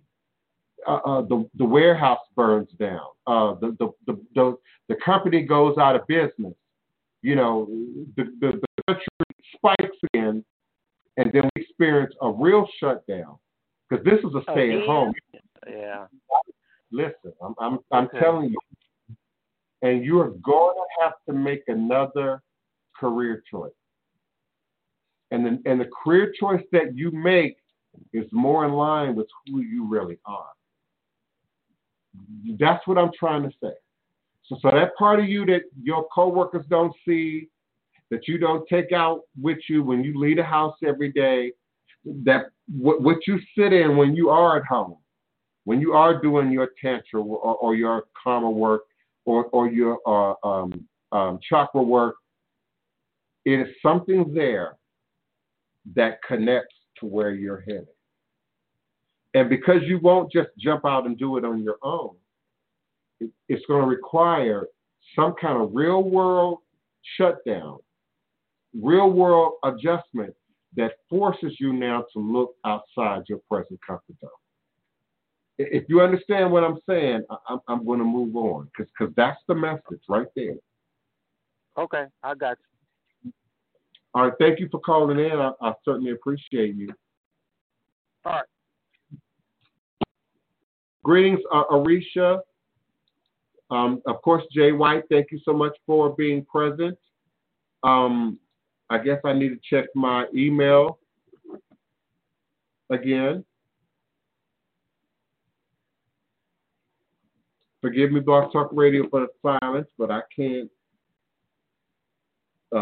fumble with the gadget and talk at the same time. Okay, so Jay White, where are you, beloved? I need you on the phone line to area code 845-277-9143. 845-277-9143. In order to do the readings now, y'all either got to be on camera or you got to be on mic. So that means either following the StreamYard link and coming right on in, or Jay White, I need you to call 845-277-9143. Press the number 1 on your telephone keypad, and I will be more than happy to unmute your mic and bring you into the conversation. Jay White, you with area code 254. Area code 254. Your mic is now open. Who's calling and where are you calling from? Hello, this is Jay White, and I'm in Waco, Texas. Greetings, beloved. Thank you so much for being present with us and for your offering and your request for a reading. How can I assist you? I would also be open to a general reading. I just want to know what the cards say. Are you sure? Yes, I am. Okay, now I'm going to say it again. I do general readings, and I do them a lot. I just don't suggest them because often people have an idea, and I'm speaking to you, Jay, but I'm also speaking to the people who are listening. Often people will have an idea what they want to hear about. Career, education, love, relationship, health, wellness, spirituality, religion, etc. But they either won't say it or don't say it. And so it's masked as a general reading. But what happens when any reader, any authentic reader, goes into a general reading, what comes forward is what God would say, what your ancestors would say, what destiny would say.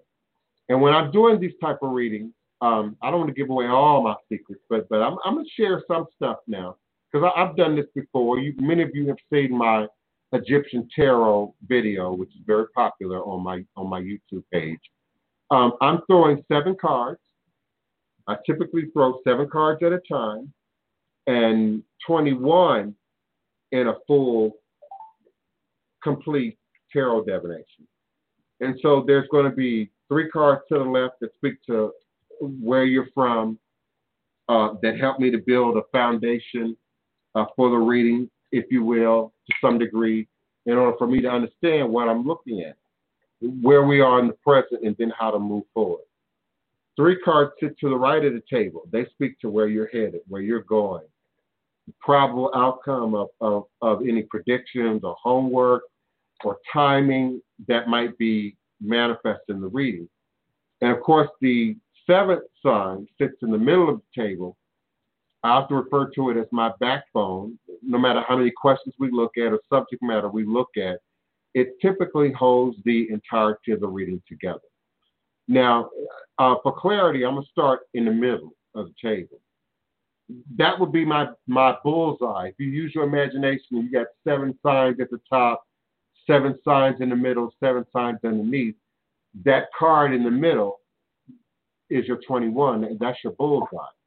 And for you, we're looking at timing. We're looking at timing, Jay. God's timing. And I say that in a way that I know that you and I can comprehend. When I talk about seasonal timing, you and I get that from the same place. And God always closes one door to open another, one season to open another. And indeed, you are closing out a season. You have done what you needed to do. You have stood up. You have been present. You have spoke your truth. But the risk for you now is being locked in a whole pattern. Things that are consistent, persistent, blocked, stagnant, or don't change. That's how your reading opens up. And it opens up as it relates to value. Your money, your stuff, your credit, your housing, your car. Yes. But at a deeper level, we're talking about class, status, lifestyle, family values, and particularly when traditionalism gets involved, particularly when religion gets involved. There's a certain look to it that people anticipate and expect. And so when you change that look, it speaks to people that you've changed your position, or you changed your belief, or even your religion. And you and I both know exactly what's being said on the board. Now, it's being fueled by your ancestors. By your ancestors. Your ancestors would have you to make this adjustment. That's your first homework, son. Your ancestors are standing up, asking you to make the adjustment, make the curve, take the detour. It's not only in the best interest of you, but those who would hear you, see you, absorb your demonstration, question your demonstration. It's in the best interest of what God and the ancestors would have to move forward. Because remember now, your ancestors can't move without God, but your ancestors do the aggressive work. The ancestors will push you into that zone where you are now, where you don't feel quite comfortable. You know you've made the right choice, but you're not comfortable. Where am I going? Where am I heading? You are indeed in that realm of the unknown, but God has you. It is destiny. And the cutting of ties that no longer serve you are critical to the moving forward. Cutting away with, doing away with, eliminating what's no longer useful, beneficial, what no longer serves you is what God would have you to do. It's not you being selfish. It's not you being personal. It's not you being individualistic. It's not you deciding, okay, I'm going to create and recreate a new path. God is pushing you here. You prayed for God. You asked for God. You asked for clarity. You asked to be right. That's where you are, beloved. It's uncomfortable. It's new. It's unfamiliar. But you beg God for where you are right now.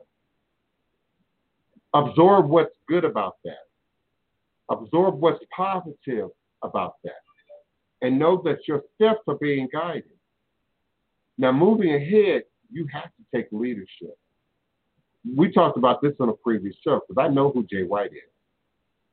You're forever locked in the ministry. You don't have a choice. You're not forever locked into religion. You're not ever locked into a particular denomination. But you're locked in the ministry, whatever you choose, whatever you desire. You're locked into leadership.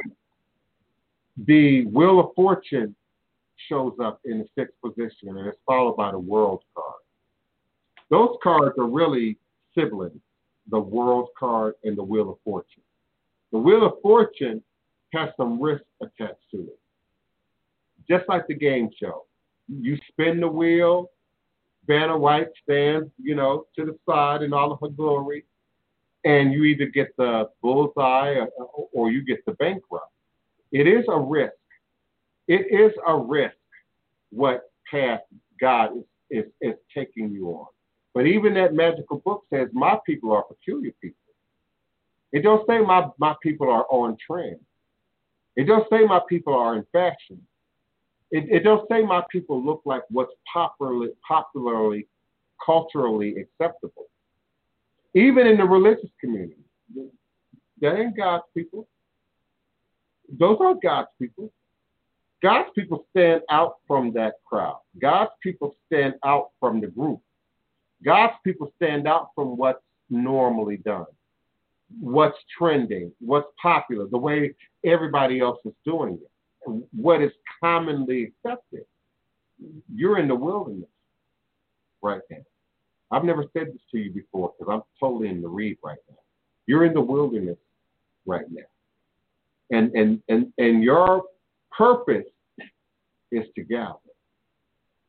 It's to gather knowledge, strength, empowerment, so that you can move forward now in a new leadership role. That's the world card. The world is your oyster. Anything that you thought you could build, any success that you thought you had, you're now on a new journey. You're now on a new path to rebuild and recreate that, but more in the image of God. Not in the image of tradition, not in the image of how it's always been done, but in the image of God. And so that requires us separating ourselves sometimes from system including religious systems. Sometimes it's tradition that runs in families. You know, we Mormon, we've always been Mormon, so we're all going to do it the Mormon way. You know, sometimes traditionalism can be sick. Sometimes traditionalism can be ill. This is a season of shift. You don't have a choice. You don't have a choice. You have the full card on the table on top of your leadership card. So if I separate those two cards in the fifth column, the six of rods and then the full card, this is a leader who does something that's never been done before. So it looks foolish. It looks crazy. If it's truly absolutely new, it don't look like anything that's been done before. So we question it. We have to question it. But this is foolish, the more positive foolish. You seeing a vision clearly and writing out that vision so that that world card manifests for you.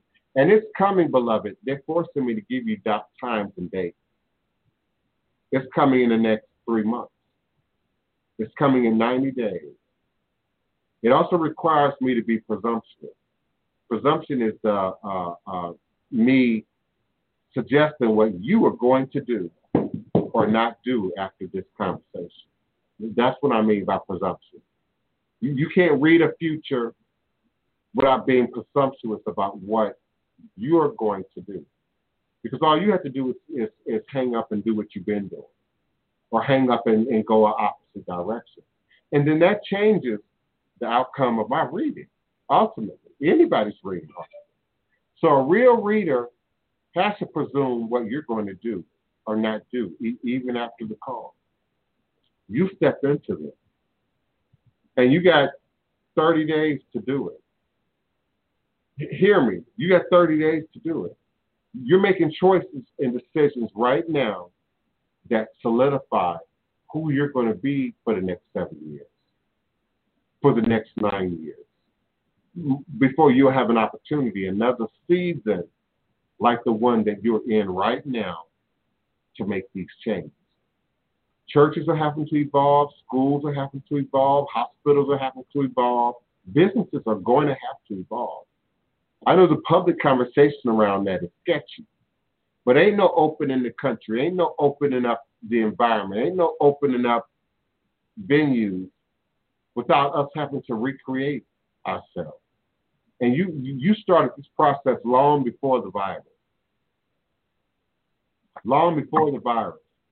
The timing element now is specific to the virus because there is money available now. There are people that are looking at things differently right now. There are people that are shifting even how they connect with God, with ministry, with education, with instruction right now. And this is your season. This is your season. Rename it. Reclaim it. Know that it's divinely ordered. Are you with me, Jay White? Yes, I'm listening. Do you understand what I'm saying? Yes. Give me your questions or your comments or what I might need to clarify on the table. I mean, honestly, you clarified a lot of what I wanted to say. Even when you begin your general reading, it began by saying, I'm going to tell you what God wants me to say, what the ancestors want me to say. And that was what I was wanting to hear. You know what I'm saying? You do not have the option to be in a whole pattern. Hear what I'm saying. It's a lot of people in this room. It's a lot of people in this space. It's a lot of people on the internet who are in a whole pattern. Yes, they have walked away from religion. They have walked away from a church. They have walked away from a temple. They have walked away from some traditional way of seeing things that they may have grew up in. And they're in a whole pattern. And they have the option to study and read a little bit and look a little bit here and look a little bit there. But they're in a whole pattern. You don't have that option to wait, to sit. You do have the option to cleanse and purge and purify and regenerate and reclaim and redesign where your next move is, where you're going. You don't have the option to remain in the whole path, like Jonah in the belly of the whale. You don't have that option. So you have to choose. You have to be willing to trust God right now. And if it means recreating a church, an organization, a building that don't fit, what's been done before, that's God's call. And the smile on my face, the look on my face is that sudden recognition that your path is very similar to mine. Very, very, very, very. I talk about my dad a lot. Talk about my dad evokes negative emotion for me. So I only mention my dad when it's extremely important to my point. I can remember one of the last conversations that I had with my dad as a teenager, as a young person coming out into the world.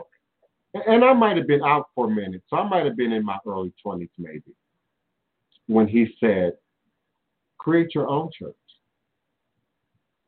Create your own religion. And coming from someone who claimed evangelical Christianity, coming out of an environment, meaning my dad claimed evangelical Christianity at the time. Also, my dad is the 33rd. Remember I said that, a Mason. And some people think those two things can cross. I have another call. I can't remember his name. That's a part of his conflict. That might have been you, who's a Mason, but also the church folks think that that's somehow wicked or evil or even satanic at a worst case scenario. So to have my dad say that while he's still actively involved in this evangelical charade, when I'm speaking about him, it's a charade. When I speak about my mama, it's very serious. For him, it's a charade. It's a look. It's a costume. It's a way of gaining access to more victims, access to more targets, and looking the part. And so that's at the heart of what I'm telling you right now. You're not required to look the part anymore. You're not required to follow those rules anymore. You're not required to adhere to those protocols anymore that God itself does not speak directly to you. And so create a new church, create a new temple, create a new sacred space that mirrors God. And understand when I say God, I and I are root. I and I are the same. I and I are inseparable. You are God. Be clear. I know to get past that evangelical or that Christian mentality, understanding that we are God is a challenge. I get that. But the magical book says it's a triangle. God the Father, God the Son, God the Holy Spirit. God the Father, Mother God, that is the divine creators of all that exists. Not in some book, not in some scripture, not in some manuscript. It's just taught through scriptures, books, and manuscripts. We know God the Son is you and I. It's God manifest as humanity. It's God manifest as man and woman. As God, just as the magical book says, robing itself in flesh and then taking on humanity. And that very being, greater works than I have done, ye shall do. Greater works than I have done, ye shall do. So that makes you God. That makes you God. Why would God, the Son, who we taught came to represent God in the flesh, say that if it weren't true? So you are part of my. I was gonna say part of my struggle, like right now, while I'm in that like wilderness, is how you have some teachers, preachers, whatever, that have no demonstration, right? They can't do anything. They have no receipts. You know, they just preach and teach. That's never been my problem. But in making this transition, I don't have like anything like spiritual gifts, whatever that I've needed to do or that I've been able to operate. I was always confident in operating in them because it was like I believe they were coming from, you know, the Holy Spirit and, you know, the evangelical view.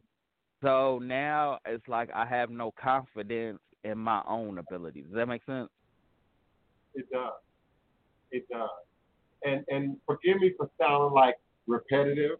For forgiving me for giving you the similar advice to what I gave our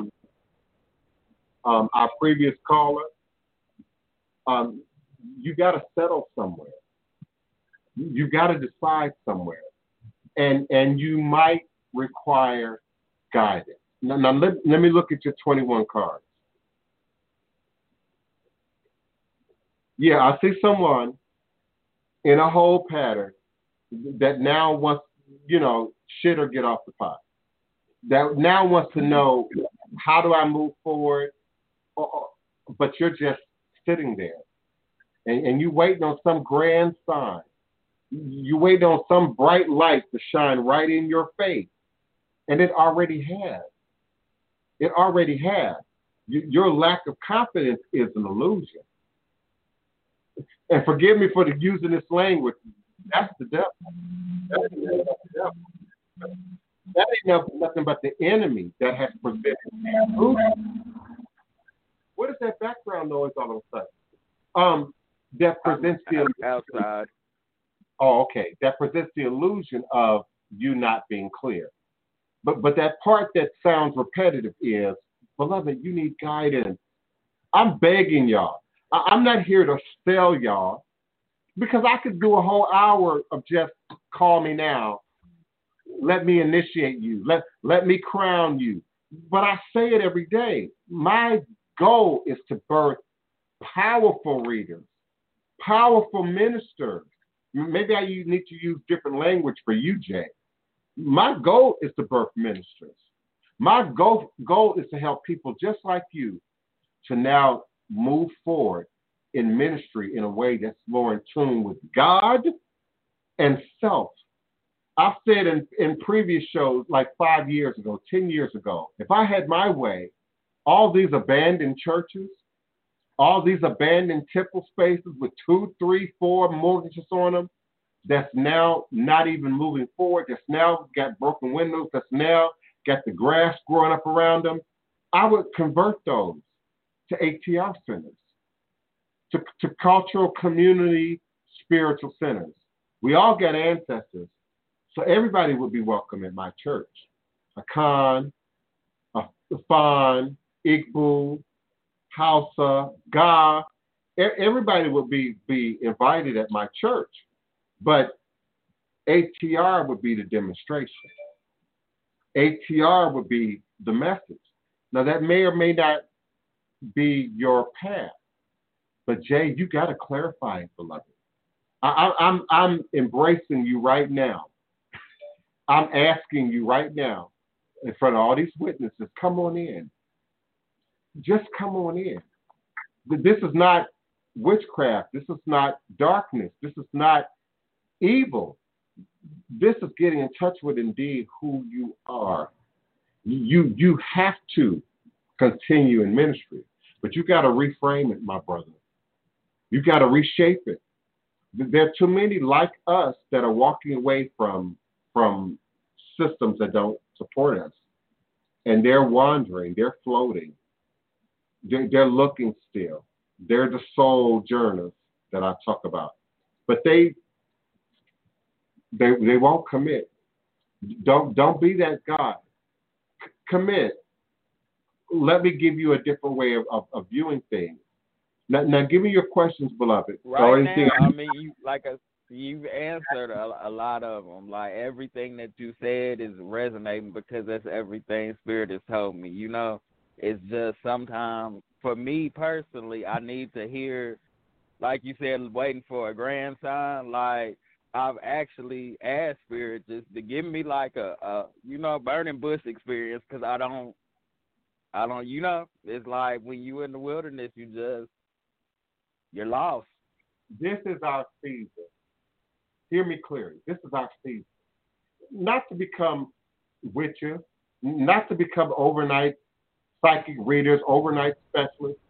This is our season to really build a foundation with roots to it. And just as I just offered, there's these buildings, there's this housing, there's this abandoned resource that we're not tapping into as a community.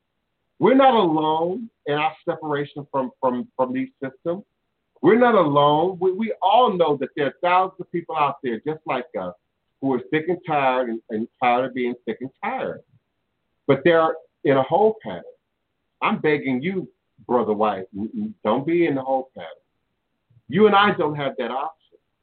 I was in a whole pattern for a minute, only to repeat and repeat and repeat and go back to what I thought I knew and repeat to finally have God say, listen, maybe if I cut this option so that you don't have it, you won't run back to it. And you'll now move forward the way I want you to move forward. And I stepped into that. I stepped into that in 2000. I stepped into that. And 20 years later, this is where I am. Now, could I be in a better place? Absolutely. I'm still in desire of a building. I'm still in desiring of an old church.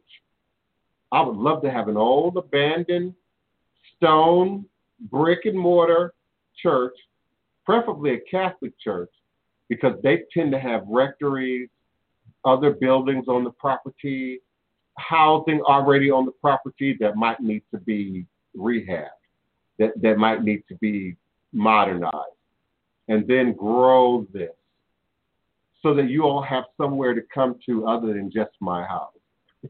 So that you all have a doorbell to ring other than mine at 2 and 3 and 4 o'clock in the morning, so that we have a bigger space to do our initiations from.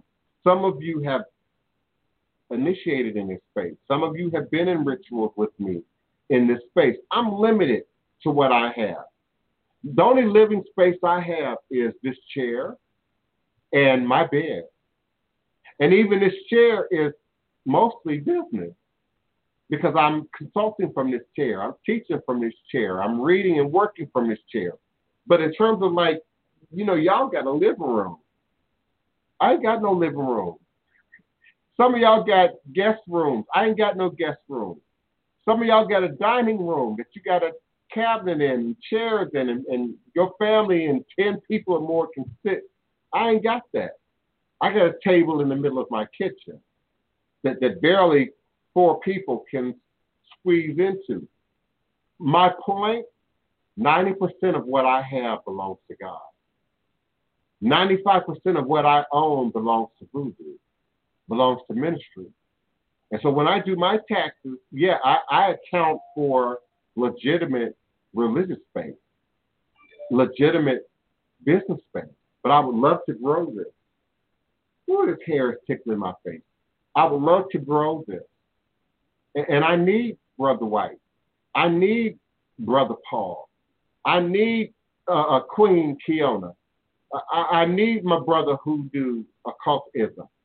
We absolutely have something to grow and develop. And not just here, where in your town, in your neighborhood, in your community. We just need to come together with it. We just need to organize with it. I have another member of my community. Yeah, you're still a very active member of my community. Sister Mahogany. Some of y'all know who I'm talking about. Mahogany Herbs. She helped me to get my paperwork together. She helped me to get my legitimacy together. I have another supporter, and I don't know her name because she uses numbers and letters and codes, and she's one thing on Instagram and she's something else on Facebook. So I don't know her name. I can't connect her to a person yet, but I know she lives in the UK. She warned me about some of you perpetrators. She's one of my road dogs. I call them my watchdogs and my pit bulls. They see y'all. They see y'all copy my stuff, appropriate my stuff, bastardize my stuff, and they not only run back and tell it, but if it's legal, oh yeah, oh yeah. Some of y'all know the Hoodoo Central Father. Okay, oh yeah. So, beloved, we have an opportunity to be legitimate,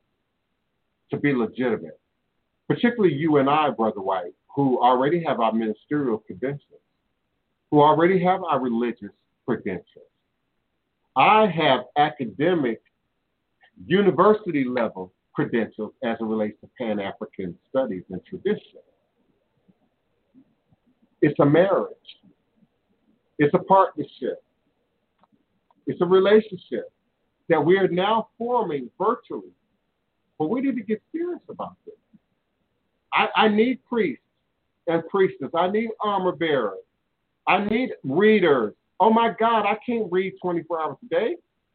I need other readers, but I need readers who know what the hell they're doing. I need ministers who know the business of ministry. I know people who know the business of administration. Mahogany Herbs know the business of administration. She's going to get your branding, your trademarks, and your copyrights and your legalities together. Y'all can play with my name if you want to. If you have anything, I'm coming for you. Okay? So y'all can play with my brand if you want to. But Brother White, you're still an active minister. You don't have a choice. You just have to get clear about your voice. Get clear about your platform. Get clear about what it is God would have you to say in this present moment in time space. And I'm here for you. I would love to see us doing it together. I'm having a vision right now, almost like an out-of-body experience. And we're somewhere physically in the same space. You and I and Hoodoo occultism and Kiona and oh my God, who called me before you? Sterling? No, it wasn't Sterling. Who called me before you? So when I'm doing reading, I can't remember. Killeen, Texas. Right. You know, I see us in a shared space. I see us Hoodoo occultism, that's got to be you calling me from area code 318. Is that Houston, Texas, with all that background noise going on? It's got to be Hoodoo occultism. I have some background noise. It's a lot. Either it's like you got the window down, or something. I'm gonna call you back and I'm gonna mute it and then I'm gonna come back on in like 5 minutes. Okay, please do. I want to. I'm gonna stay on the line.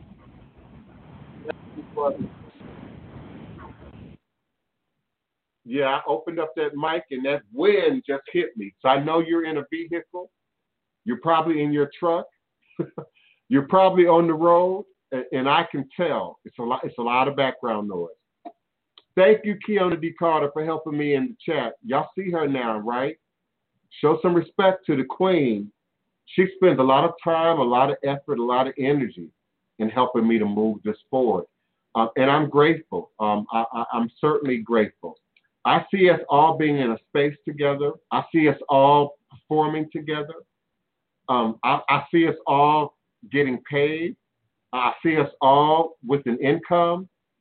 And I see us as a part of an active movement that has to happen. I just need to get y'all all on the same page. And you're coming. I see it. You're coming. But you all are not being called to sort of experiment as tarot readers and the like without some guidance, without some structure. And there's a means for us to build. Oh, I see the lights coming on, the hands being raised. Area code 612. Area code 612. I'm calling you where you calling from. Hi, this is Sterling. Can you hear me? Is that Sterling? Hello. Yes. Okay, beloved. You hear me? Yeah, I can hear you now. Greetings, beloved, from New Orleans. What's happening? What's your question for me today? Hi, I would like to know tangible ways on fighting things that are like the devil card, as we mentioned the other day. Okay. You're asking me to. I'm using my Iyanla Van Zant words. You're asking me to reiterate or to speak further on the devil card that was on the table yesterday. And I'm going to speak to it specifically as it relates to you, but I'm also going to speak to it from a perspective that the other listeners and viewers can comprehend. Now, when the devil card shows up in the tarot reading, in the Egyptian tarot reading, we're looking at addictive things, addictive habits, addictive personalities, addictive people. If I'm looking at you specifically, Sterling, or any other person sitting across the table from me, I'm going to first check for too much drinking, too much gambling, too much drugs, too much spending, too much of something, and too much eating. And if I'm not seeing the pattern for that, then I'm going to look at behaviors, addictive behaviors, codependency, enabling, toxic relationships, both those that form around you, the sort of the people that come to us and come after us that always seem to be problematic or always have this negative tint to them or have a vampiric energy about them. We're always feeding them, entertaining them, listening to their problems, listening to their gossip, listening to them talk about, the problems and the blocks that might exist in their life or in their relationship. But the minute you try to share love or share light or give a solution, and worse still, you need comfort, you need support, you need energy, they're not there. Now, let me use myself as an example so this will make sense to you. And your mic is open too, by the way. So if you have a question or comment, Sterling, just unmute yourself and come on back in. But I appreciate you muting your background noise. But I'm going to use myself as an example. So those toxic people might be the people right now who watch me, listen to me, view me, and are never going to call me, never send an email request to me, never want to have a personal direct interchange. So those people are pulling off my energy. Those people are either sending shade to me, negative comments and energy at me, or they might be supportive. I like what's being said. I like what I'm hearing. I like what I'm viewing. I got my own stuff going on, but they don't ever send me a communication. Energetically, I'm still collecting that. And so I still have to wash that off. In Asian cultures, African cultures, Middle Eastern cultures, we call that the evil eye. We set up protections against the evil eye. I know someone right now who's establishing a online botanica who's selling the little glass blue with the eye in it, something you can totally buy wholesale from offline, but they opening up a botanica, right? But the idea that we have people around us as practitioners, Sterling, who might come because you've given a free reading. Oh, by all means, you want to be tarot readers. Offer free readings and see what happens. You will absolutely draw parasites. You will absolutely draw vampires. They want you to read. They want you to look in them, but they're also discharging their toxic demons and jinn and spirits onto you. And if you're not qualified, if you don't know how to address that, if you don't know how to get that off of you, it then shows up in other areas of your own Another way we look at the enabling card, the devil card, is the mother, the wife, the passive partner, the feminine partner who's always receiving. Not just literally, because you women are literally receiving. Sometimes when I think about, oh wow, I'm going back into that first chakra stuff. When I think about sex and physicality and how the world sort of views that, sees that, operates in that, you women and some of you men are just being abused. It's punishment. It's punishment. What I see, what I hear, what's being suggested in porn is punishment. It's brutality to your body, brutality to your mind, brutality to your spirit. And then you allow this man, this woman, to ejaculate in you, to spit in you, to just deposit their energy in you. I don't care if you're using toys. I don't care if it's the real thing. That's why I said men, women. Because we can't get into gender specifics because there's no gender in spirit realm. You're masculine or feminine, not male or female in the spirit realm. And you might be some combination of the two.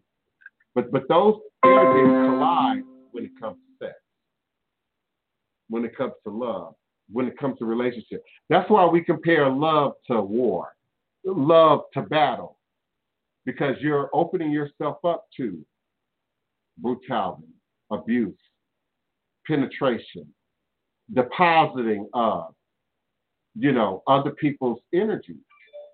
And those of us who operate in ministry, spirituality, religion, up and coming readers, psychics, it doesn't have to happen physically, Sterling. It happens spiritually. It happens emotionally. And when we're looking for love, and not clear about how that looks, not just from this side, because we got it down on this side. What he looks like, what size, what shape, how it should act, how it should present. Oh, we got that part down. But if you're looking for love without clarity about the love you're bringing to the table, you're opening yourself up for the devil card. You're opening yourself up for a toxic relationship. You're opening yourself up for the partner who gives 30% while you give 70%. You're opening yourself up for the partner who's always in need, always needs fix, repair, always needs you to show up for them, to back them up, to support them, but then it's not being reciprocated. That's the devil card, Sterling. That's the devil card. And I'm not singling you out or picking on you, but we all know your age. So I'm not referencing you individually. But the younger you are, the less likely you are to be open up to the depositing, the recklessness of other people's energy, particularly if you ain't clear on your platform. That's why we like to think in the society that, when we come from the whole family, a healthy male, a healthy female, a healthy mom, a healthy dad, healthy role modeling, healthy partnerships, healthy social life, then we anticipate coming out into the real world. Yes, reign of love, beloved, if you have the skills, the money, the credit, the know-how, I'm begging for that. If you can help us make that happen, I'm begging for that. We absolutely need a building. I'm still with you, Sterling. So be careful that you're not giving, that you're not always taking. That's the devil card. And that shows up earth, water, fire, air, and mind. That shows up in your money, your housing, how you live, your lifestyle. It shows up in what you know, what you understand, how you feel, how things affect you emotionally. It shows up in your motivation, how you're motivated, what you get up for every day, what you look for every day, what you anticipate coming at you every day. It shows up in your ability to protect, to defend, to guard that which is of value, including yourself. It shows up in what we think, what we see, what we envision, how the third eye operates, our ability to see the future, our ability to have an idea, to have a goal, and to see that, because any entrepreneur, any artist, any creator has to be able to see something in the future and then create it from scratch. So yeah, we need more women. We need more goddesses. We need more queens. Oh God, we live in a male-dominated world, and I mean that in all the best and worst possible definitions. We need women's energy. We need women's power. We need women's leadership. We need women's healing. But we need women who are willing to step outside of tradition. Traditionalism. Tradition is a good thing. Traditionalism is toxic. Doing and repeating what never worked or what's no longer working, and fearing replace it with something better. I dream of a world led by women. I dream of a world where the queens are in charge. I dream of that, and I dream of a world that reinvents the goddess, that goes back to, while moving forward, a world dominated by the goddess. I live for that. I dream for that. I am here. Thank you, everyone, for your participation. I'm trying to catch up with my chat right now. You have everything, Raina Love. We just have to figure out exactly what that is. You might have skills. I barbecued a steak yesterday. I don't know what I'm going to do today, Raina. I haven't even thought about it, actually. What I'm going to eat, what I'm going to drink other than coffee, it hasn't even occurred to me yet. Yes, the chat is popping. Thank you, Keisha Smith. The chat is popping. People are active. I've sort of changed lanes a little bit, if you all haven't noticed. Thank you, Your Royal Highness. We love you for being here for the first time, live, on air with us. We appreciate your questions, your comments, your requests. Do pop them into the chat in all capital letters so that we can see it and discern it and respond to it. Know that it's a new day. It's a new time. It's a new day. It's a new season. We're not going back to January. We're not going back to October of last year. Thank you all for coming forth. Thank you. Thank you. I'm still trying to check my chat.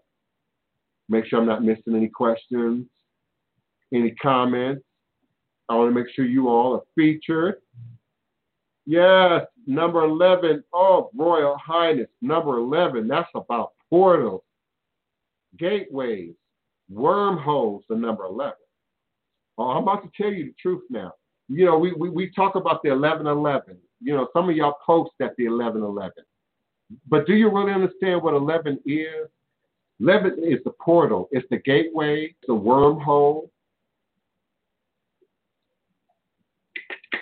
It's the entering into a new dimensional space, 1111. The new intra-dimensional space, 1111.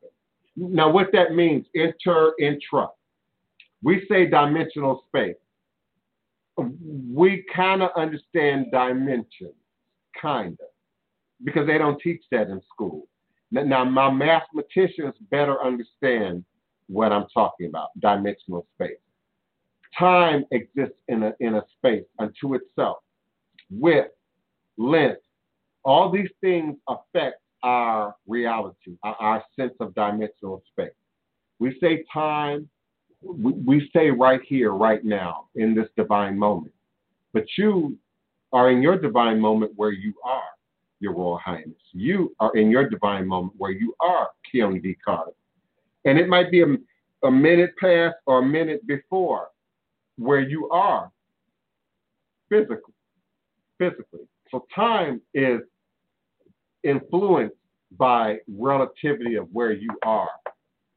The minute you change your belief, the minute you change your way of seeing something, the minute you change your understanding of something, you shift dimensional space. You shift intra-dimensional space. To enter space, what's in here? What's going on out here might not always mirror what's going on in here, especially with me. What shows up on my face rarely mimics what I'm really thinking at any given moment. What's really going on in my mind at any given moment. Even in the course of a reading, even in the course of doing this show, I'm often all out here and in here. And I have to be reminded to come back here because I'm in intra-space. Interdimensional space is going within, but then transcending the present moment. I might be going back into the past. I might be dreaming and envisioning the future. I might be in the moment, sharing this moment with you, talking about tomorrow, talking about the day and time when we can come out and be about and interact in a physical sense of the word. That is intra-dimensional space. And so I love the number 11 as a portal, as a gateway, as an opening. You always have the opportunity, your Royal Highness, to just shift your reality. I love optical calcite. I utilize optical calcite for that purpose, for that sense of shifting at any given moment in time space, the reality. My reality, but the reality of those around us. So if I'm trying to shift the minute, shift the moment, shift the energy, shift the way my caller is perceiving or hearing in the moment, I shift my optical calcite. And the understanding is that I'm shifting perception. My perception of the room is one thing if I'm looking like this. But if I stand up and look at my whole perception of the room changes. So we have the power and the control to shift intra reality just in our perception. So I'm gonna predict Your Royal Highness that you are more happy than not, more positive than not, more ready to turn up than not, more energetic than not. You're always willing to take the challenge, to take the new road. You might like to drive and venture into unknown territory that you've never gone into before. That's number 11 energy. And if that's not you, beloved, that could show up as a block. Okay, you got to be spontaneous. You got to do new things. You got to take new adventures. You got to highway drive, and go down the road that you've never gone down before just to find out where does this lead. What's on the other side of this particular path. That's the number 11, Your Royal Highness. Always willing to walk through the new door, the new opportunity, the new challenge. I love the number 11, absolutely. And God stands up in the number 11. I stand up in the number 11. You and the divine creators, you and the goddess stand up in the number 11. So I like that. I like that in you and about you. It's all around you, beloved. Walk through. Yes, indeed. Give me your questions, your comments, your requests. We're well into the overflow. Houston, Voodoo occultism. I see you still with me. I don't hear no background noise, so I don't know but I don't hear no background noise. So give me your question, your comment, beloved. I was on Facebook early, and these people on the internet take Oshun energy and just run all over the place. Can you address the over sexuality that the internet gives Oshun? For instance, you get a lot of people who's twerking on the internet and saying this Oshun energy. You have a lot of people that's just doing anything and don't really understand the energy of Oshun. Can you address that, please? I'm more than happy to. I'm more than happy to. I call that, as many of you are well aware of, I call that Orisha romance. That's the Orisha romance. The idea that I don't have to marry you, I don't have to know you, I don't have to have any kind of real relationship about you, but I can have access to your goodies. I mean, that, we're talking about Oshun, but we're talking about pop culture today. We're talking about the reality of the world that we live in today. Show me a little bit more, a little bit more booty, a little bit more cleavage. Make that dress a little bit shorter. Bring your sexuality out into the front. There's no culture, indigenous culture, that existed like that. I like to describe a world where people were without clothing necessarily. You didn't see that overt sexualization in Africa and Brazil and South America and Japan and China. The very cultures that birthed sex and sex knowledge and sex awareness and the tantric system and the kundalini and many other texts and books that speak directly to sex. I'm drawing a blank. The Kama Sutra, that's a whole book about sexuality and sexual position. But what the Westerner doesn't get is that we have a dirty attitude about sex. It's either wicked and sinful, even if you have a positive attitude about sex. It's either wicked or sinful. That's how it's taught in this culture. Cover that up,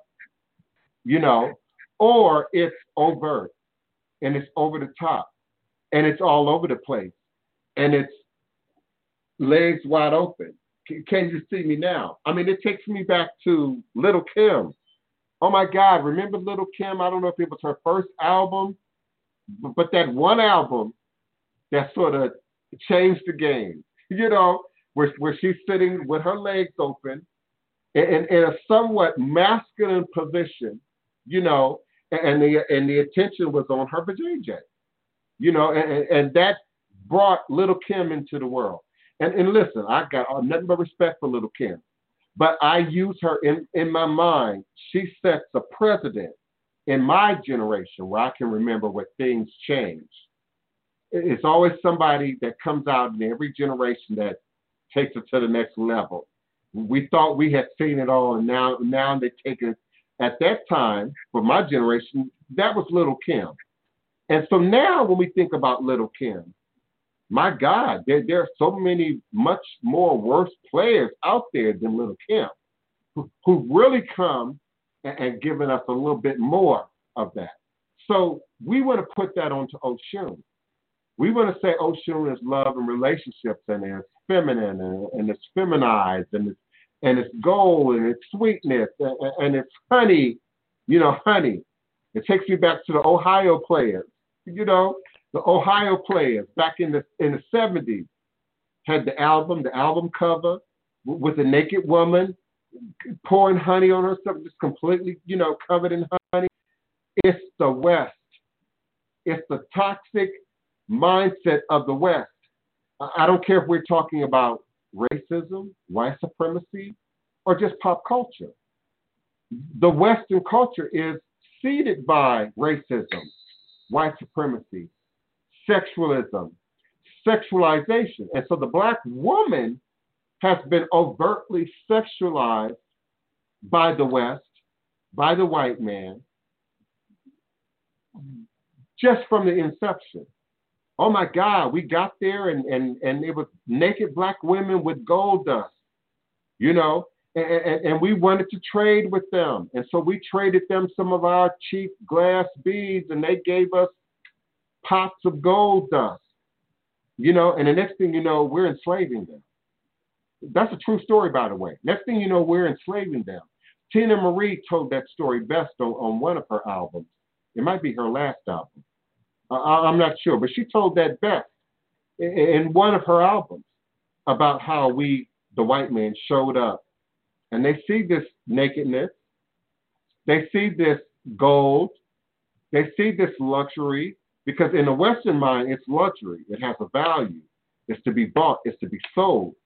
If the Ghanaians were covering their bodies in gold dust, they didn't value it like that. If we're making statuary to the gods in the gold, we weren't valuing it to sell and trade. And so the Western mindset, including our people of color, our beautiful black young women and Hispanic women and Latina women, are coming at this tradition with Western ideas, with Western mindset. So all Oshun is feminized femininity and of the most exaggerated demonstration. She's here to fix my love and relationship. She's here to make me more attractive to the men. She's in my twerking, as you suggested. And Oshun, in comparison to other Orisha, is the hardest and most complicated Orisha to work with. She's the least likeliest to respond to you. She's the least likeliest to answer your trivial request, Oshun. She's the most likeliest to require work, to require effort, to require ebo, to require you to do and to address real things in order to get an output. Oshun is a river, in Nigeria. And we talked earlier in this episode about the power of water, to burrow right through rock, to make geographic land changes. We have the Mississippi River here in New Orleans. You do understand the Mississippi River moves from century to century, generation to generation, season to season, and man has to do a lot, spend a lot of money, billions of dollars, to control the movements of the Mississippi River. Without our levees and our expensive pumps, we will be underwater in New Orleans. So the idea that Oshun is just so easily and readily accessible to everyone, and that she has any kind of interest in your love life at all, or any interest in your twerking at all, it's just lunacy and the illness and sickness that is Western culture. Western culture. It tells me that the people in the videos are polluted, haven't been bathed, haven't been washed, haven't been initiated, have not been dipped in the rivers of Oshun. That's what I see. People who have not been willing to do the work. People who are looking for a shortcut. That's what I see. I don't see true adherents of Oshun. True adherents of Oshun have a serious look about them. Serious look. Women who understand female genital mutilation. Women who understand female trafficking. Women who understand enslavement. Women who understand having your children corrupted or taken from you. That's the power and authority of Oshun. That's the wealth of Oshun. Mastery over the art of being a woman. That's the power of Oshun. So she's not, as you suggest, hoodoo occultism, the imagery that we're seeing in social media, which is often foolishness, and has nothing to do with Oshun. Nothing. When Oshun manifests in a ceremony, in a trance ceremony, she often won't even turn her back and look at us. Seriously. It takes a great deal. And then when she is, she's either in tears or she's laughing. And when she's laughing, she's angry. She's some kind of angry. So the twerking and the joy in that, that ain't no shoe. It's African, but it ain't no shoe. Let's be clear, it's African. Twerking comes from Africa. Yeah, please, come on in. So a couple years ago, Beyonce performed at the Grammys and did an Oshun-inspired performance with her music.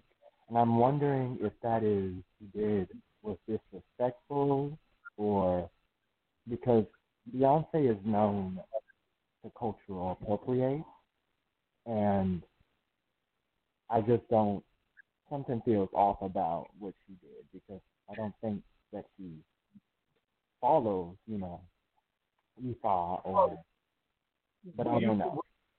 Well, you've said a lot. You've asked some questions and then answered them. But I guess now you want me to either agree or disagree with your presumed answers. And I agree with the last thing you said, and I have to tie that back to the very beginning of your question. Who said that Beyonce invoked Orisha at all? Now, I could be wrong. I'm not the most internet savvy. I'm not, I check out Wendy Williams and TMZ, but I've never heard or seen Beyonce acknowledge outright Orisha at all. Nor have I heard JC acknowledge Orisha or Illuminati at all. Now, that does not mean they're not connected. That doesn't mean that that's not an influence. That doesn't mean that it's not involved. But Beyonce never claimed Orisha that I know of, and if I'm wrong, please, somebody point me at it. She never said she's been initiated. She's never worn banners like many of you do. She's never worn the Alekis to even give you the look of. So that's the first thing. And let me respond to my own comment. Pop culture. I think there's a desire for Orisha in pop culture. So your Black Lives Matter, your Me Too, your Black witches, your young Black women who might otherwise be Beehive members, introduce that into the conversation. Now, again, I'm willing to be wrong, but Orisha, Beyonce never acknowledged Orisha, not that I'm aware of. Now, the fact that the symbolism is there, perhaps, but if you're coming from a pop cultural, Orisha romantic perspective about what Oshun is, I said the other day, Oshun color ain't yellow or gold. It's actually green in Nigeria. It's actually natural colors in Nigeria. Okay, so who said? And so let's assume that she was referencing Orisha. I don't find it disrespectful. She never said I'm acknowledging Loa. She never said I'm acknowledging Orisha. And just a quick sidebar because it's relevant. I did some research too on that white girl who invoked Legba. She never said that. Other people said that was what she's doing. She didn't say that. So we have to be careful again about pop culture, the climate of witchcraft and spirituality and Orisha romance and how we see that in social media. If she were suggesting Orisha, I'm not offended by what Beyonce did. It was an artistic license. It was an artistic demonstration maybe of something she's been exposed to. And so we would expect any writer, any musician, any artist, any poet to reflect their experience in their material. But as a poet yourself, I'm sure you don't support appropriation. I'm sure you don't support bastardizing. I'm sure you don't support copyright and trademark infringement. And so if that's what Beyonce's doing, I haven't seen it. Now, I heard you suggest that she's appropriating something.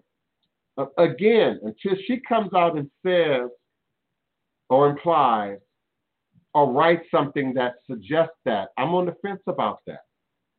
I think Beyonce, like many celebrities, are being accused of stuff that they never set out to do. They never said. They never clearly demonstrated. Now, I know it was suspicious.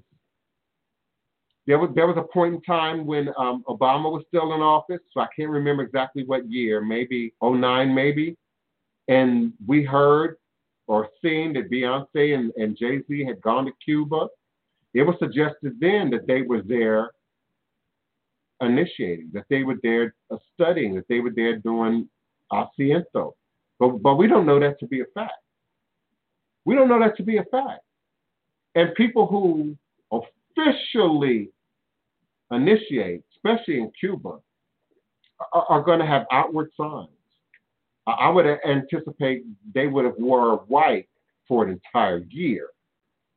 I don't care if you got a performance. I don't care if you got a TV interview to do. I don't care you got a video to do. She would have had to sit down for a year. She would have been quiet for a year. She would have had to change up how she operated for a year. I would suspect that more now than then.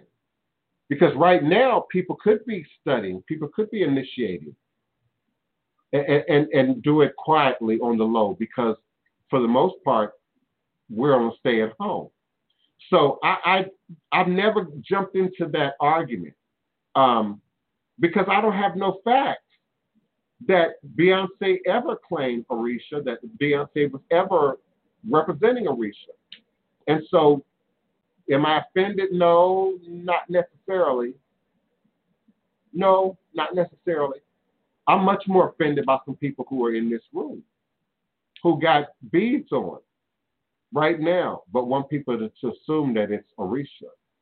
I'm much more offended by people who are dressed in white more often than not and wearing ilekis, beads that mimic ilekis and are giving I'm more offended by that. The day Beyonce comes out and gives tarot readings, then I might be a little bit more offended. The minute she starts, accepting prayer requests and ritual work for Oshun without Cuba standing up and saying that, yeah, we officially, then I'll be offended. Right now, by Beyonce, no. No.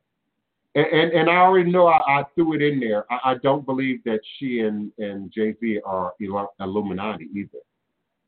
If anybody's Illuminati, it's me, not Jay-Z. If anybody's Illuminati. Yeah, I said it. Okay. So no, I'm not offended by Beyonce's demonstration. I'm not offended by Beyonce. I would love to talk to Beyonce. I would love to work with Beyonce. I would love to know what Beyonce's spirit practice is. Because in my opinion, I'm being hesitant. I got to be careful now about what I'm saying about Beyonce out loud on record. In my opinion, I would say she don't have no religion. Not that I'm suggesting that she doesn't. It's just not visible to me. She might come out and say, well, I'm Christian, but I can't tell. She might come out and say, I'm Orisha, but I can't tell. I would say Beyonce is neutral. I would say Beyonce's publicist has done a good job of keeping Beyonce neutral so that everybody likes Beyonce. Everybody might support Beyonce, some a little bit more than others. So it could be a ploy. Orisha is popular right now. Voodoo is popular right now. Her team is trolling the internet right now. Her team is involved in social media activity right now. So I can see them saying, well, it might be in your best interest to look Voodoo right now, to look Orisha right now, to invoke Black consciousness right now, to go a little natural right now, to stop wearing makeup like Alicia Keys right now.